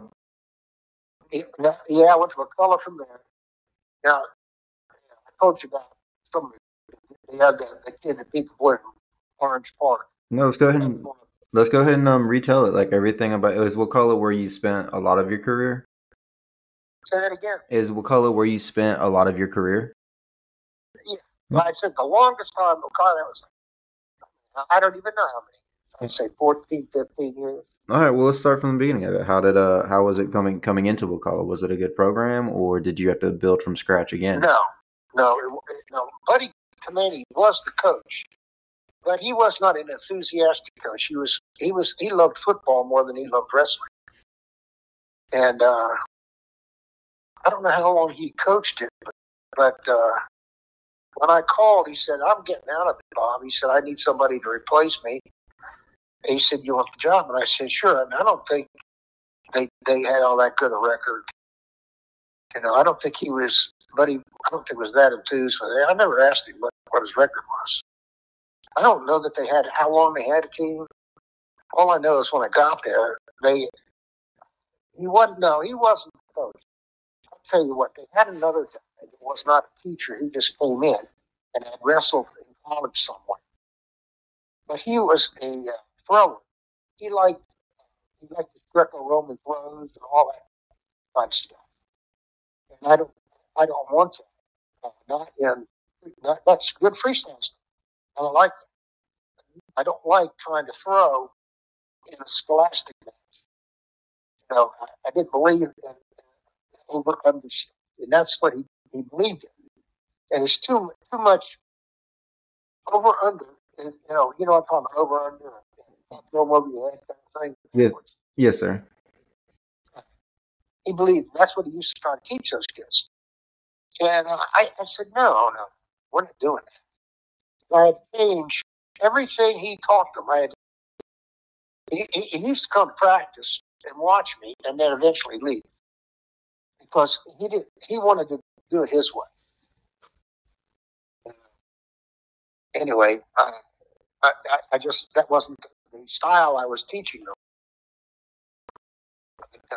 Actually, before give Laxton some credit. Before I got back into coaching, I went to David, and I said, I've been out of it for a few years. I got to get my head right. You mind if I come to your practices? So I can remember how organized, remember how I was doing. Totally different life coming out of the Keys. And I went to Laxton, and I sat in on a few of his practices and got my fit together, And I give David a lot of credit, although we coach differently and have different philosophies. He's a great guy. Was this while he was at Swanee? No, this is while David was at Florida. Okay. And so he helped me get back on track. Coach, it didn't take long, just a few days of attending his practices and watching his organization. And then all of a sudden come back in my head, what I need to do and how to do it. But actually, David had a big part of helping me reboot, See, there's the tech. I had to reboot. I understand. In fact, came to mind a minute ago. I just left it again. I never it's good. It was a good idea. Good thought. Good something. It'll reboot. So where am I on this conversation? So we're at Wakulla. We're at Wakulla your first year. Yeah, you're at Wakulla your first year. You had sat in on a couple of Coach Laxton's practices to kind of get yourself back together, and then you're starting up at Wakulla. Yeah. Pretty much. No, actually, I'm not sure if it was before Wakulla or before Ed White. I'm not real sure. It's so long ago now.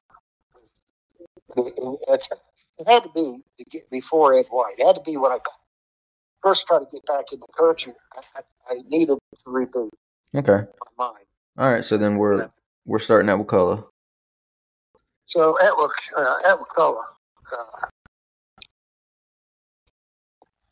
I had again many different principles. The best principal I had was a woman. She, there are people in the education business, the principals, the administrators. I call them the can do and the can't do authority. You got principals that are can't do. Now, what do you want? What is it you want, but you can't do it, so it doesn't matter. Tell me what you want. Then this woman was a can do. Tell me what you want. We'll figure out a way to do it. And I like those people. That's so unique. And she was just that way. Anyway, I try to remember who was the first principal. Oh, God, it's been so long. You're fine. Anyway. Well, how was the wrestling coming in? Minimal. Very, very minimal. Because Buddy wasn't coaching. Now, he had this other guy. He used to come every once in a while. This other guy was like he was in the sheriff's department, Marine Patrol. And he used to come in after work and coach the referee team in his way, which all the things he taught him had to teach. Okay? First, I met resistance. Here I am, first year at Wakulla, and guy that gives me the most trouble. His father is the head of the, they call it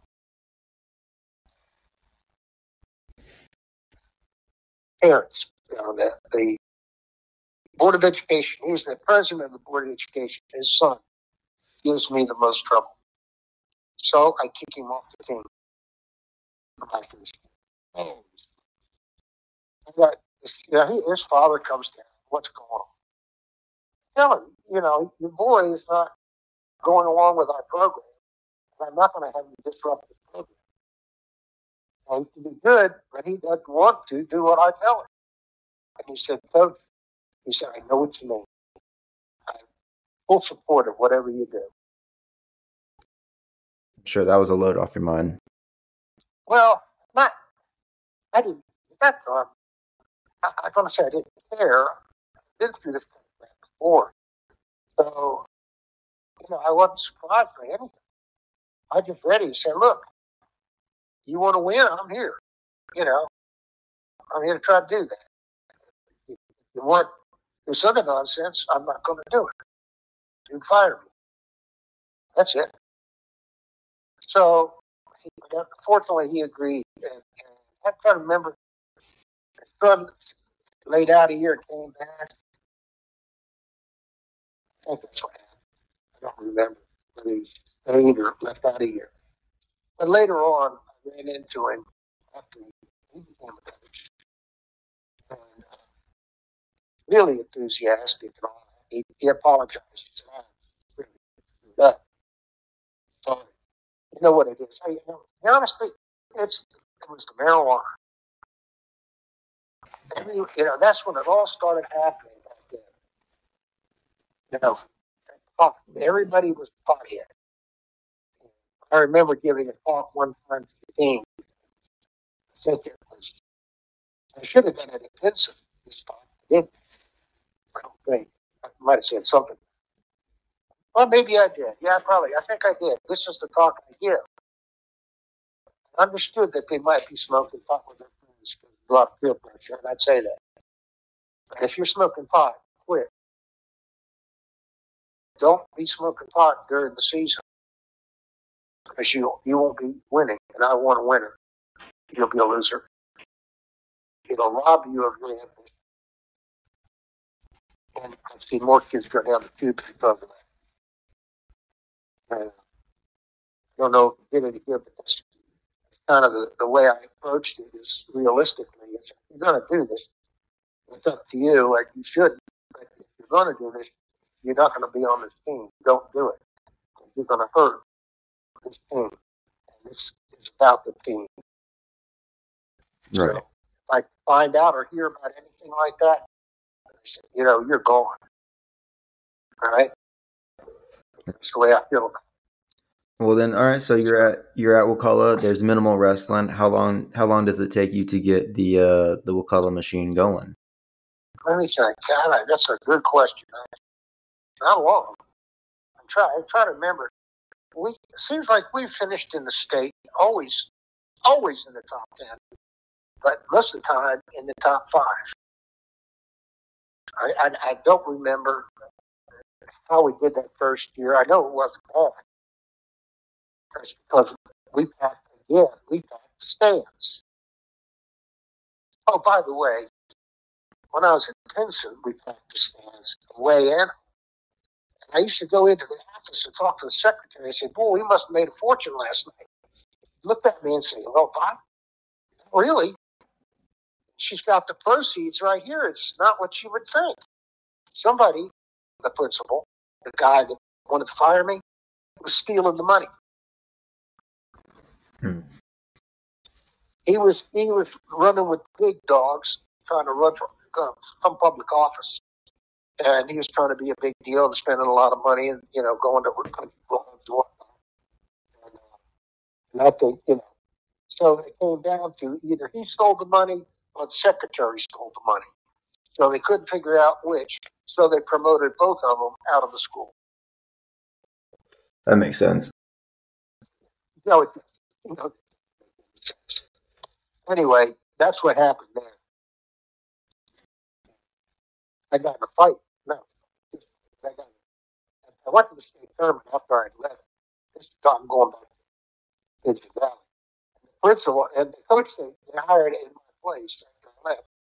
And a couple of my wrestlers were on the mat, and one of them was in trouble. And I came down close to the mat and started yelling, like I was the coach, what to do. I love the kid. He's one of my best friends now, Ronnie Davis. And the principal up in the stands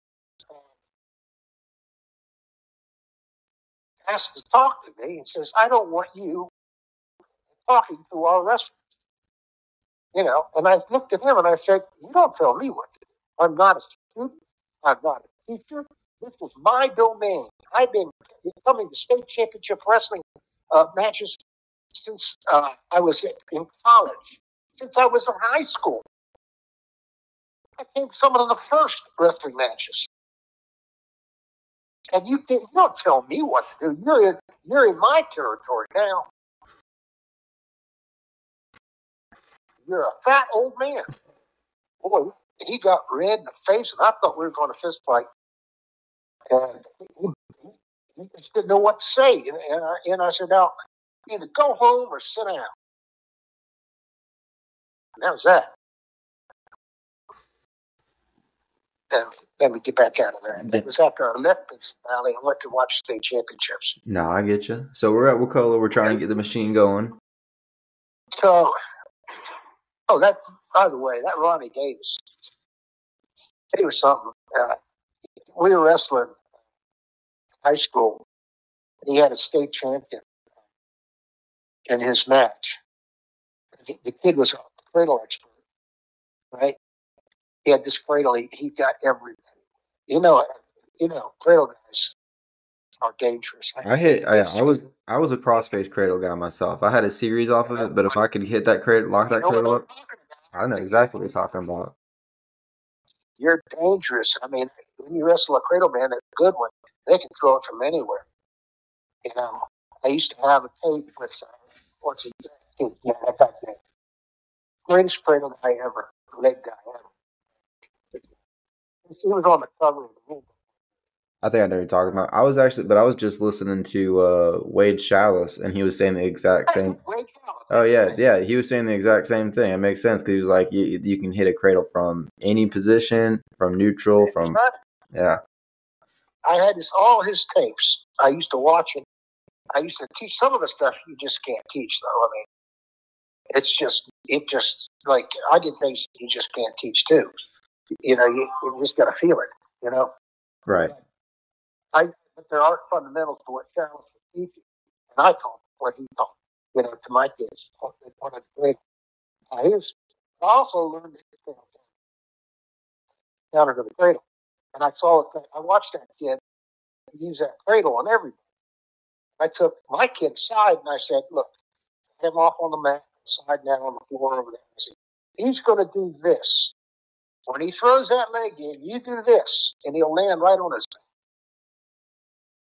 I promise you, this is going to happen."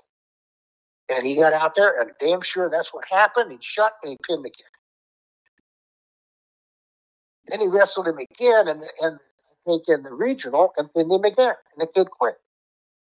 He was a senior, and my kid was a sophomore. And all he had was that cradle. Like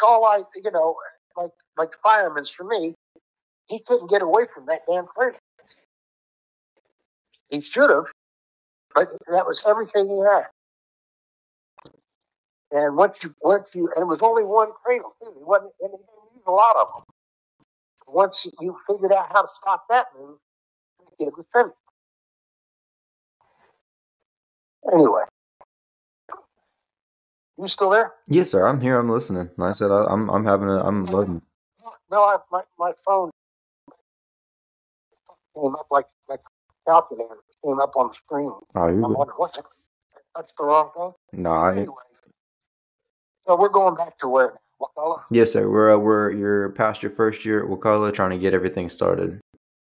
Yeah, well, we did pretty good. I think we had a pretty good season that year. I had the best booster club.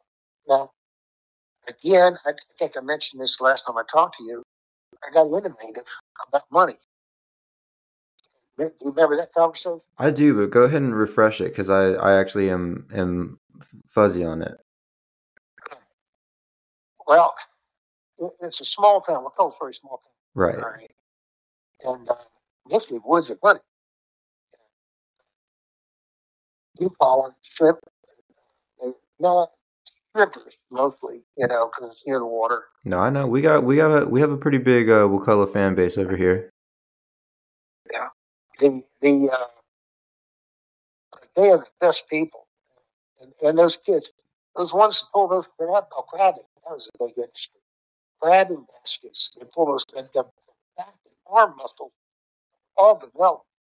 And I had some of the best wrestlers I had were crabbers, you know? Right. You think about how you pull that crab, two hands pulling that crab trap. I've run a crab line or two just to see what it's like.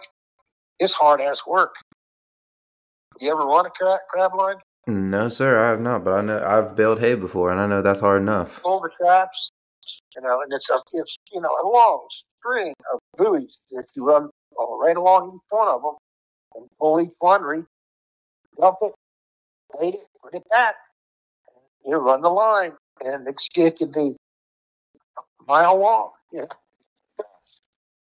I don't know how long. It's the more traps, the more crabs. That was the idea. Anyway, those kids made it's really without even having to lift the weight. They were strong. Right. And they were little kids. They were. Parents were great. I had one parent, my heavyweight. That's real story. There was a football player that had wrestled a little bit. He didn't like it. And he's big. He's about 6'4", about 240, 250, something like that. Big kid, a good looking kid. And I was trying to get him to wrestle. He didn't want to wrestle. He's lazy. Now that little short guy, the way he's about, I don't know, 260. He's about, I don't know, 5'8", 5'9", little round, you know. And he kept telling me, Coach, I want to go out for wrestling. I kept, yeah, sure. I'm like brushing him off trying to get this other kid. And when the other kid didn't show up, well, he did show up. This kid didn't. And that kid just didn't come back. Big guy. The little short fat guy was incredible. He beat everybody. So I figured he ended up finishing third or fourth in the state. I said, I was excited. Then I got a girl pregnant. Oh, man. Yeah. That always happens to the best ones. Pardon me? That always happens to the best ones. Well, so we're in a... Oh, go ahead. Run mullet line. And he would catch mullet. He would prepare them, smoke them, and prepare fried mullet dishes and deliver them for money. You could buy a mullet dinner from this guy, and they would bring it to your house and take the proceeds and give it to the wrestling team. Can you imagine that? No, it sounds like you do see that. He fought the mullet. The ladies from the boosters prepared the mullet and delivered the mullet to people to buy. So it sounds like all you had to do was go in there and just coach them kids. Well, you'd think so. But even that, the more money you have, the better off you are. And I kept taking it a step further. Not only did we do the mats, I told you about that, and I worked a deal with the bank and with Hardy Hamburg. They could put their name on our mat in big letters, and that's an advertisement for them because they knew we packed the gym. Everybody was there. See, and they got something for their money. They also donated money to buy T-shirts and all the trophies. We didn't pay for anything. How about that? That's what I call a booster club. Now, it did help that the banker's son wrestled for me. Right. And he was decent. He wasn't great. He was decent. But he was, he won quite a few matches. He's a pretty good little wrestler. And Hardy, I just went along with the program to get, the community support that he wanted. And because we were hot. I mean, we were the most winning team they had. Of course, the football team was really good. They had won a state championship prior to me getting there. And they were always in the hunt. So, they were the other big dog, and we outdrew basketball everywhere I ever went. We always outdrew basketball. I don't know how to explain that, but we packed the gym, and you go into a basketball game, and you might have, 30 people in the stands. But for wrestling, it was ask. That was exciting, even when we went away. And that's, when you look up and you see even way match your side, everybody's there. Their side, they got 30 people. You got to feel pretty good about that. Right. Except the sport deserved more attention than that. That's the only downside. I knew that I was doing something. Not offensive. One of the things I did end up doing, I believe in this everywhere I went. I believe that kids want their name in the newspaper. They want to be recognized. A lot of times coaches don't call in the score if they lose. But I believe in calling in the score, win or lose, because among those losses, you got kids that won.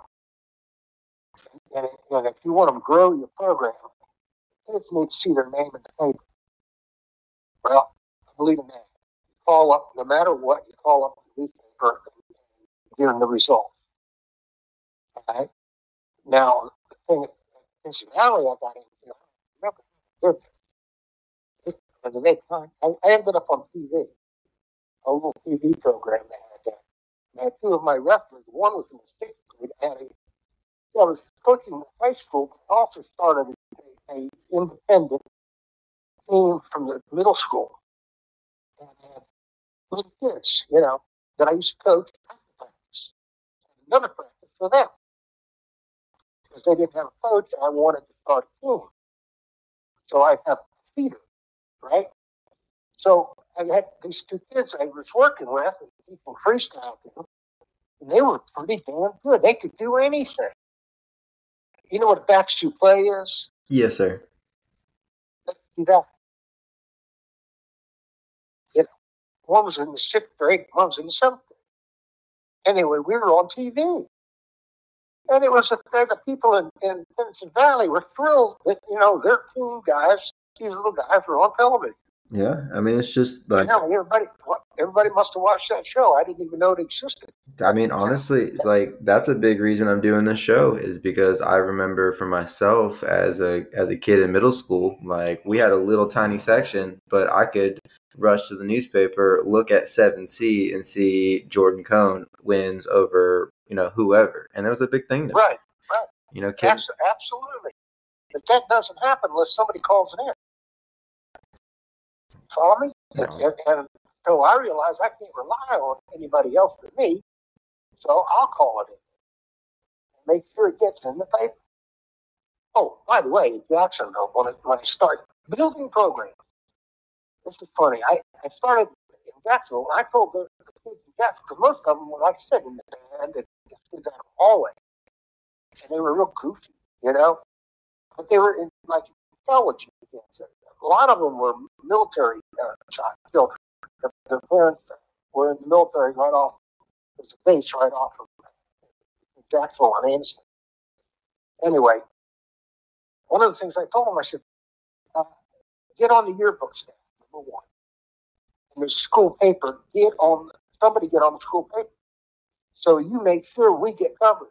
And it will be in the school paper. And when the yearbook comes out, we want to be in that yearbook in a positive way. Smart pictures of our match. That's smart. Well, absolutely. You're going to build a program. You've got to get the publicity and the recognition for those kids. Otherwise, they're not going to have. You want other kids in the school to wake up the next year and say, "Wow, did you see that thing with wrestling in the paper or in the yearbook or whatever?" And they want to join. You see, that's how I built. And by the way, when I got to McCullough, they gave me the band room through a lot of argument. Band room to practice in, and there was another room next to it. We had to tear the wall out in order to make the room bigger to accommodate all the kids who were coming out for wrestling. I was thrilled about that. That's the first time anybody, I think it was the woman, the principal, that allowed that. And they put the band somewhere else. Well, it sounds like things got going at Wakulla pretty well. Yeah, we could put 2 mats in that room, and we did.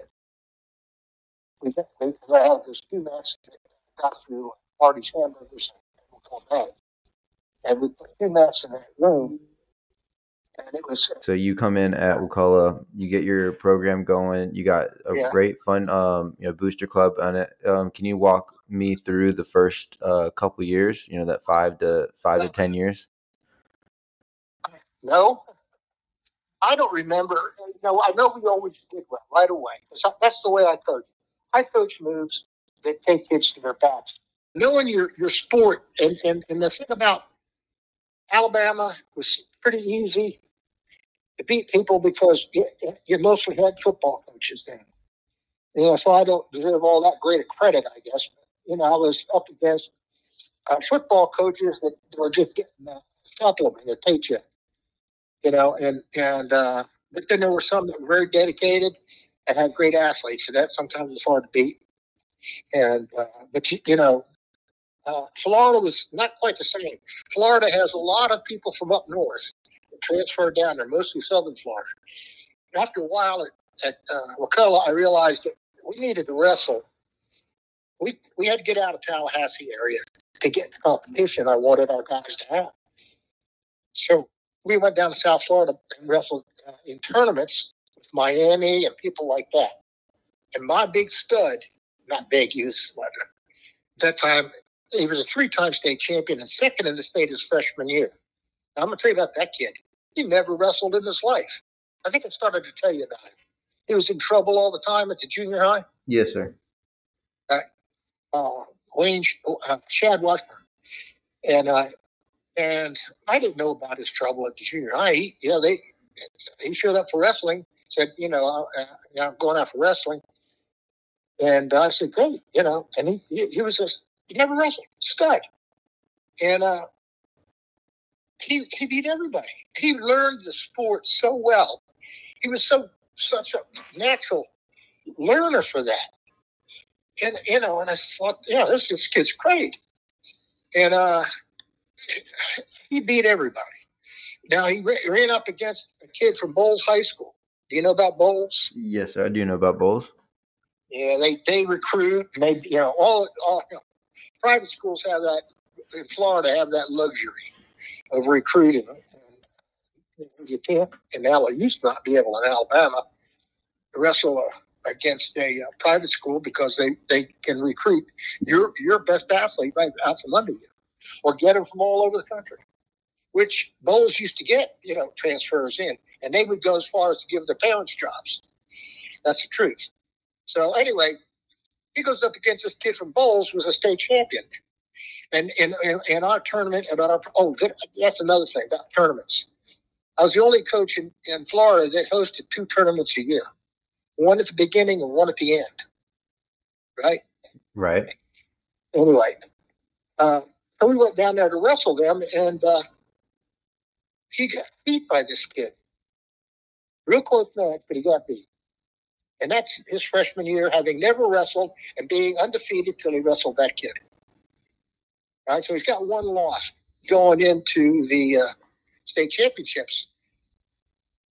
And he wins the region and goes to the state championships and finds that kid in the finals.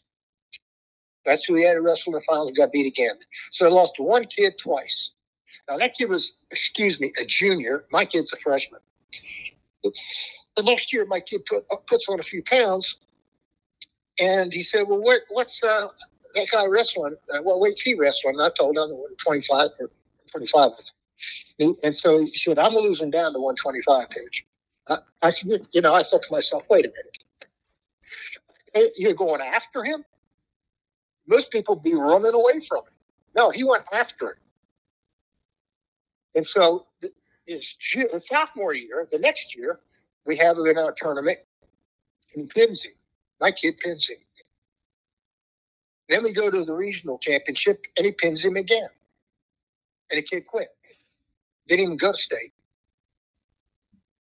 That was his senior year. He couldn't beat my guy at all. I guess after having been a state champion, he figured, I don't want to tarnish it any worse than that. But he just couldn't beat my kid at all. We got invited. Have you ever heard of this Pennsylvania Challenge? What is it? Up in Pittsburgh, Pennsylvania, there's a group of wrestling enthusiasts that invite all the state champions they can get from Pennsylvania, the best ones they can get out of Pennsylvania, to this tournament of champions. Only Pennsylvania kids. Then in each weight class, and then these guys go out that run it. They go out into the country, the whole country, California, you name it, and they get the best state champions they can get against only the Pennsylvania kids. Yeah, Pennsylvania wrestling's great. They still do. I believe they still do that. Yeah. All right. They invited me and my wrestler, Chad Washburn. They paid for everything: flights, food. They treated you like a king. I mean, I was very impressed. And I think I told you my kid lost in probably the most exciting match there. That was it could have been 16-18, or it was close. It was all about the Granby and the Chancery. And my kid got caught a couple times. That kid from Pennsylvania was pretty sharp. And it was mostly what we did that he countered. That put us, point deficits. But we scored on him and thought we had him pinned several times. But he was able to get out of that and come back. That was great. Oh, he was a great wrestler. Unfortunately, we didn't win that match, but it was that good a match. And the whole tournament, they all crowded around to watch it because they knew how good both kids were. And I've had that happen with my other wrestler when he wrestled a defending state champion from Miami. That was, my kid's a 2-time state champion. That kid's a 2-time state champion, and they're wrestling the same match. Well, so speaking of your state champions, can you tell me how many you have over the years? How many you've had? I don't remember. I never thought about it. How many numbers, and I don't have statistics with me. I didn't keep. I think girls, we used to have stat girls. Right. Yeah. Well, can you talk? Well, can you talk to your six? They're all true, but things come to mind about things you do as a coach. And I remember at Pinson Valley, for example, I usually get a girl with do stat thing and be mat maids, that kind of thing, right? Right. Well, I'm in the gym, walking through the gym during gym class during the day, and in the gym classes that are going on, and there's always this one skinny kid. He's actually got his face in the corner like he did something wrong. Skinny, pale, probably about 5'7", little guy. Couldn't have weighed more than 120 pounds. Anyway, he would just be there every day and never participating, and they didn't make him. He didn't want to even dress out. If he did dress out, he just stood there and trembled. And he's very introverted, to say the least. So one day, I was wrestling season had come about, and I needed a scorekeeper, and I thought to myself, wonder if I can help this kid. And so I went over, and I talked him into being our scorekeeper. He didn't want to at first. But then he said, okay, I'll do it for you. And he didn't want to talk to the guys. And after I did that, I talked to the kid. I went to my team before he went in there. And I explained what I was doing. I didn't want them to nobody make fun of him, because they would have. And I said, I will punish you severely if I catch you making fun of this guy. Well, he turned out to be the greatest scorekeeper we ever had, valedictorian of the class, and he even mentioned how important it was to him to be the scorekeeper of the wrestling team. Imagine that. And that's what he said in his speech as valedictorian. That's a huge role. I feel like a lot of coaches don't give the managers, enough responsibility to grow as people. Well, it was special in the case that here's a kid who had no friends, was introverted, and didn't want to ever talk to anybody. And he barely did with any of the kids. But if a kid walked up and asked something, he would tell him statistically exactly what he wanted to know, but he didn't want to carry on a conversation. His parents were very strange, and so was he. But that broke him out quite a bit, and it made him a different person over a couple of years. Right. And some of my wrestlers that I talk to still call me and on. Yeah, you remember? God, I can't think of his name. Yeah, boy, coach, that was the best thing you ever did. That's great. That was great. And I thought that was a good idea. I didn't think the kids would appreciate it, but I thought it was good for that boy. And it's things like that, I guess, that change attitudes of parents and of administrations. They should, if they don't. Because some people, it's only about them. When you got to, look at, well, what else can I do?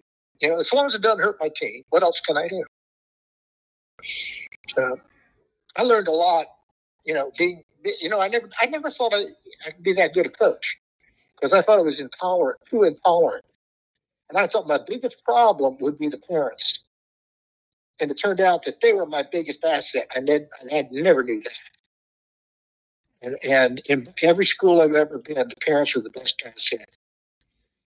I ever tell you that in Peterson Valley, McCullough especially, I had coaches come up to me and say, the only reason I come to your tournament is for the hospitality room. They had deer. They had, deer. I mean, they had deer stew. I mean, these ladies, and it was, everybody hunted in that area. And there were people that spent more time. You should have seen that hospitality room. It was huge. And it was full of food, good, down home cooking. Really, every way you looked, different types of food. And that's a true thing that the coach said, hey, the only reason I come to your tournament, coach, is because of the hospitality. I know about important things about how to be a coach, and things to avoid, and that kind of thing. I think, I've been real successful in the restaurant business here when I left coaching. And I've done I was in construction. I used to build condos on the beach and duplexes on the beach here. A lot can go wrong in that business, but I was cruising along pretty good. But the point I'm going to make is the thing I think I did best was coach. And it's the most rewarding thing I've ever done. Not in financing, certainly, but in the things that stay with you the rest of your life. Now, I may not remember things because I've been older, but the kids haven't forgotten. And they still call me, from time to time. And one of them is one of my best friends now. Also, and he comes and visits me, stays over, and I'm going down to this place to stay. The point being is, it's the most rewarding thing you can do. The only thing I don't like about it is some of the politics. And I've got a real bad attitude towards a referee that's a homer. You know what I mean by a homer? Yes, sir. We talked about it last time. Okay, yeah. Well, I don't tolerate. I can, as long as the guy's a terrible ref for both sides. But when you see one that picks on your side, then that's intolerable, and I've seen it so many times over the years. I took a JV team over to, he was Betty, and they, to wrestle him in a little tournament they had there. And they had one referee. my kid was, no, it wasn't even my kid. It was somebody else. It was two other kids. But this is what happened. It was so funny. The referee got down to look at a pin, and guess what he did to get down? He was kind of an older guy. He put his hand on the back of the kid on top, his weight, to get down and look under to see if the kid was getting pinned. Can you imagine? That would be upsetting.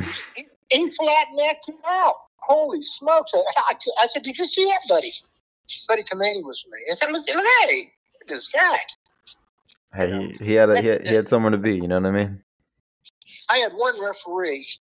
I studied that rule book, every nuance of it, and I put it in a order in my head, and then I add the pages that do the things we're going to do. I know ahead of time what's going to be the problem from experience. And so in Florida, you have to go to the scores table in order to talk to the referee. You have to walk up there and wait. And then they can hit you with the question by, what do they call it? My ruling, my observation, not my observation. You can't question my call. Right. Just question the authority. Rule book changes. For me, I always worded my protest in a way that it was very cleverly done, where I didn't question his authority. I would make statements that would sound neutral, and then I'd show them in the book. And next thing you know, and then I had this one referee. I used to do it all the time. This one referee was wrestling, and I started to the scores table, and he yells at me from the mat, "Coach, hold on. You don't need to do that. Just tell me what I did wrong." Right. Holy smokes. Yeah, well, you did this. But, baseball, the referees didn't like me because they hated me. Because I wouldn't let them get away with that stuff, and it was embarrassing. In Alabama, I had a referee that had jumped all over. He was a big guy. He was all muscled up and everything. And I went out there. I told him, this kid from Anniston High School, my kid was leg. And the kid from Anniston High School was the dirtiest wrestler I've ever seen. His first move off the bottom is to come back with his elbow and try to catch a kid in the face. All right? I saw this. I scouted, because Anniston, when I was in Jacksonville, was just down the road, just 15 miles. So I scouted Anniston. And so here we are in a tournament, and I said, this kid's dirty. You got to watch him. He'll break every rule you ever saw. And my kid threw legs in. Their kid stood up, grabbed my kid in the headlock, walked over to the edge of the mat to the floor, not the concrete floor, and drove his head into the floor, momentarily knocking him out just for a couple of seconds. And I ran over there and pulled that kid off my kid. And the referee grabs me and says, "What are you doing?" And I said, "I told you about this guy. I warned you, and you let it happen." I said, "You're responsible for his safety. How can you call yourself And he got embarrassed. He started looking around who's listening to this. And, I'm giving him what for. You can't do that kind of thing. And, boy, he bowed up to me. And I thought, oh, shit, I'm in trouble now. He's a big dude. But anyway, I don't remember how it turned out. But I do know this. When I quit coaching in Alabama and went to Florida, and he told me, in my last match, he was one of the officials. And he said, "I heard you leaving." And I said, "Yeah, that's right." He said, "I just want to say this." He said, "We've had our differences over the years, but you're the best wrestling coach I've ever seen, and you've taught me a lot as a referee." And I thought, geez, that's nice. That's nice that people, can grow.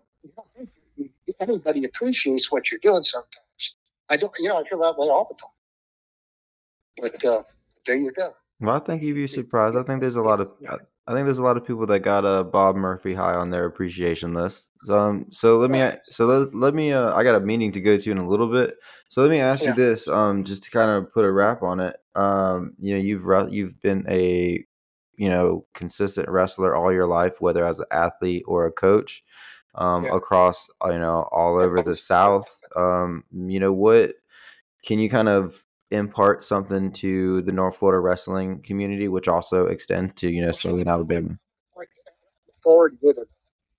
My whole life since I left Pennsylvania, I have been the coach in one way or another. I've been the teacher for sure. Wherever I was, because they didn't have adequate coaching. That damn Pennsylvania bunch taught me a lot. Of course, I loved it, so I studied it.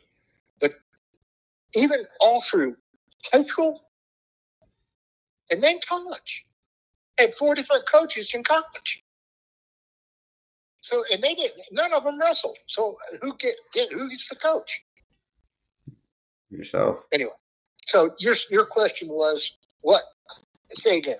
Well, no, it's just you've had such a wealth of experience. So can you just speak to where Florida and Alabama wrestling is? Your feelings on it. Where it places in your heart.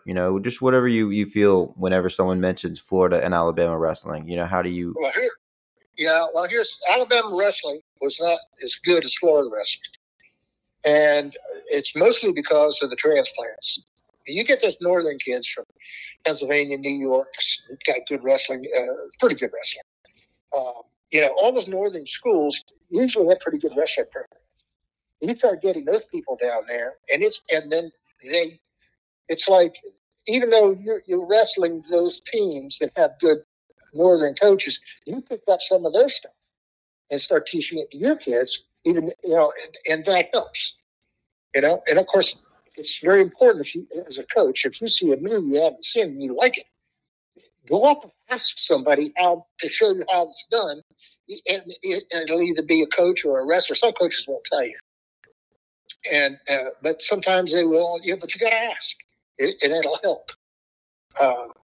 But I would say Florida wrestling, because of that. Well, today, you can catch up a lot if you spend a lot of money bringing in clinicians or going to camps.